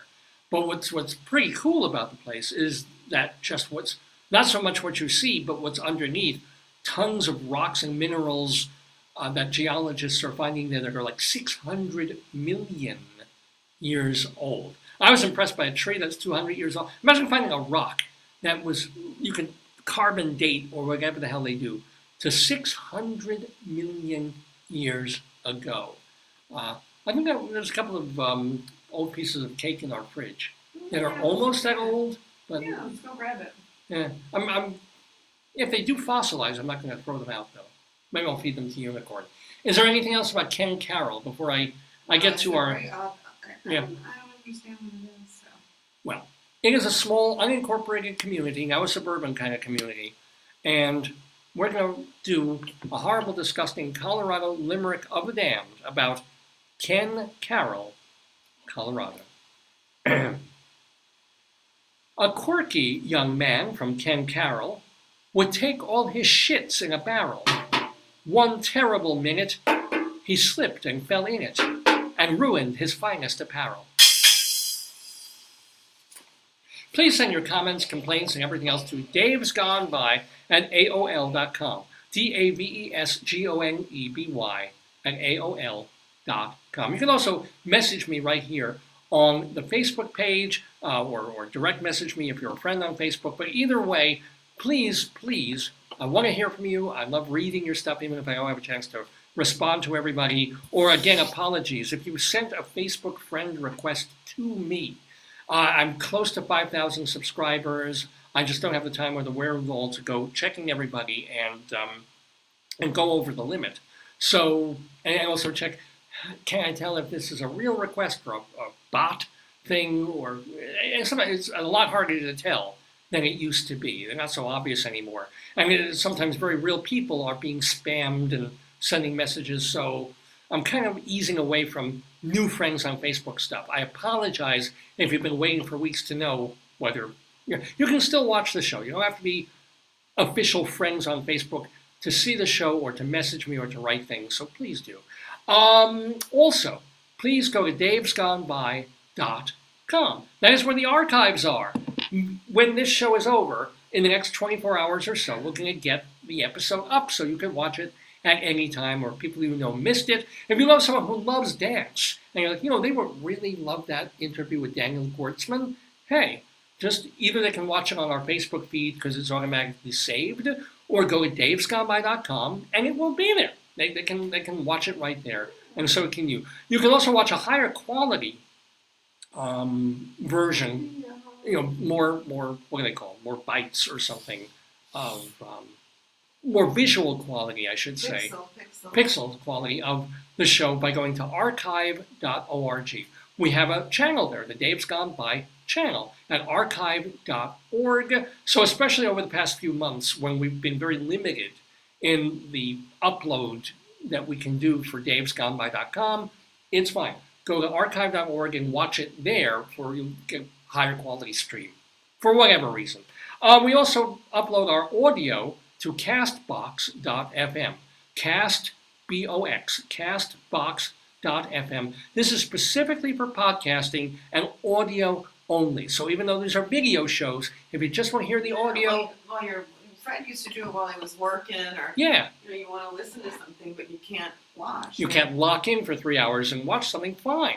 Archive.org, castbox.fm is the place to just download if you have an iPod. Do they even call that iPod anymore? No. What do they call them now? A device. On your phone. You download it on your phone as an MP3, and there it is. So, all those different ways of really seeing the same material. Either davesgoneby.com, archive.org, or castbox.fm for the audio only. We also have a YouTube channel. Now where you could get the app. Yeah, at castbox.fm. So check us out either way, because we've had literally 20 plus years of content, 896 plus one shows, thousands of hours of entertainment. It's all there for you. And that's very important to me. Because as much as I love doing the show live every week and doing this, it's also meaningful that it stays. I searched Lefkowitz and it came Dave's Gone By. Yeah, there it is. So just find me. All these different places. And by the way, also, here's castbox.fm. Thank you very much. Show what it looks like. And that's not the app. That's just the website, but you can download the app. Yeah, and that way you just that's plug not right the app, in. that's just the website. Yeah, well, it's a good picture of me. Yeah, but you can do it on the app. It's probably better. Most people Thank you, on Ann. the app. Yeah. And, one other thing. There's one other website. Please go to davelefkowitz.org. That is where I put all my old and new plays, song lyrics, written interviews that I've done, profile pieces, articles, essays. It's a repository for my many, many, many years of writing. So while davesgoneby.com is all about the radio show and the content for here, the written content you will find at davelefkowitz.org, and we keep adding more to it all the time. davelefkowitz.org. Well, that kinda, I do believe, takes us through the end of the program. Hun, is there anything we kind of, left out or didn't talk about, or anything else from the week? Not really. No, I think. I think we're good. I'm looking at Castbox. I'm sorry. Yeah. I don't. A lot of stuff. I just don't remember. Well, it was Memorial Day week, but it was just Memorial. We had a day. You had a day off. You didn't have to go to school. Pasta was good. Made pasta was nice. I want to go get apples later. Yeah. All right. Did you show them the stress uniform? Briefly. So again, Joyce knows I'm going to be under great stress when I have to return giant shit stain unicorn. What does it say on the bottom there? Feel the calming powers of the rainbow. It's cute. It's a squeezy thing, I guess. Although these kind of slanty, kind of devil eyes, they freak me. There's something a little scary about the eye. Yeah. Get the googly eye and glue it on. Then it would be unbelievably cute. So let's get a googly eye. Let me at Michael's or so. We'll get googly eyes. Googly eyes, and we could like a bag of mixed size googly eyes. Then we can put it on the goat too. Anything. Wouldn't it be adorable? Anything you want, yeah. Put it on in any item. Pooey's eyes are already cute. He doesn't really need them. Have maybe like when he's excited, like what? Like surprised, and then we stick the big googly eyes on. Oh, yes. We can put them on. Let's see. No, these eyes are already kind of cute, though. Yeah. This one's really cute. Yeah. You want to put them on here, Bobby? Yeah, this is probably the safest place to put him. Anyway, thank you so much, everybody, for tuning in to our 897th episode, which we've been calling The Way We GWIR. Go see Daniel Gortzman either in person or stream him. Next week we have, on our next episode, we're going to have a filmmaker and playwright, or a musical maker. Now, you might remember, this is going back already more than a decade. There was almost 2 decades of Borning, a musical that had Broadway aspirations called Soul Doctor. War? No, not War. Oh. It was the life story and music of Rabbi Shlomo Carlebach. Oh, I didn't know that. The guy who had the Carlebach Shul in New York and put out all these albums because he crossed two worlds. He was in the world of being a rabbi and kind of a modern-ish rabbi, but also playing music at the village gate in the village and intersecting with folk people and putting out albums. Granted, all the songs were based on biblical passages, but he had a gift for melody and very catchy stuff and a very nice voice. So Rabbi Carlebach, man, his music's great. He has an interesting story. Let's make a musical about him. They called it Soul Doctor. And it was moving around. They were testing out all these different places. We had a country singer who was actually cast as Soul Doctor in its early, I'm forgetting the guy's name. You can look it up on Dave's Gone By. But he was also he was a Broadway singer actor too. And forgive me for forgetting your name, man, if you're watching. But by the time the show actually made it, Soul Doctor musical cast to Broadway.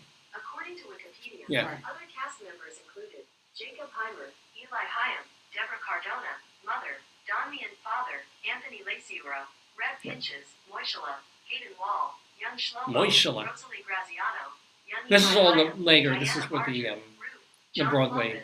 Milton Cain, Jesse. But there was a country singer who just look up country singer Soul Doctor. This is like the people. Yeah. Because he played Reb Shlomo.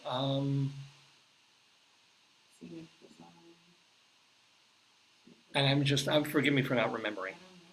But eventually the show twisted and literally made it to Broadway. It got okay reviews and it didn't do that well. And Danny Wise was the writer for the show. But it doesn't go away. It's a great story. But they're making a movie. Music is, yes, written and directed by Danny Wise. Whoa. Who is our guest in the neighborhood next Saturday, next Shabbos, on June 10th. So yes, be here in the neighborhood. So if you love Shlomo Carlebach, and yes, we're not going to let it go. It's fabulous. You'll be tapping your feet. That was beautiful. I just loved it. Love is universal through music. The film is wonderful, and it's the right time with the right message and the right story. It's a wonderful way to bind cultures. And we didn't know that Nina Simone was so involved with the Jewish community. I'm not an emotional person, but I couldn't help crying and laughing. It was so well produced. It was unbelievable, and I recommend it for everyone. I encourage more people of any background that they should see it. I would absolutely recommend. I highly recommend it to everyone. I recommend it very highly. I would encourage everyone to come and see Soul Doctor. A curious leaping roar released.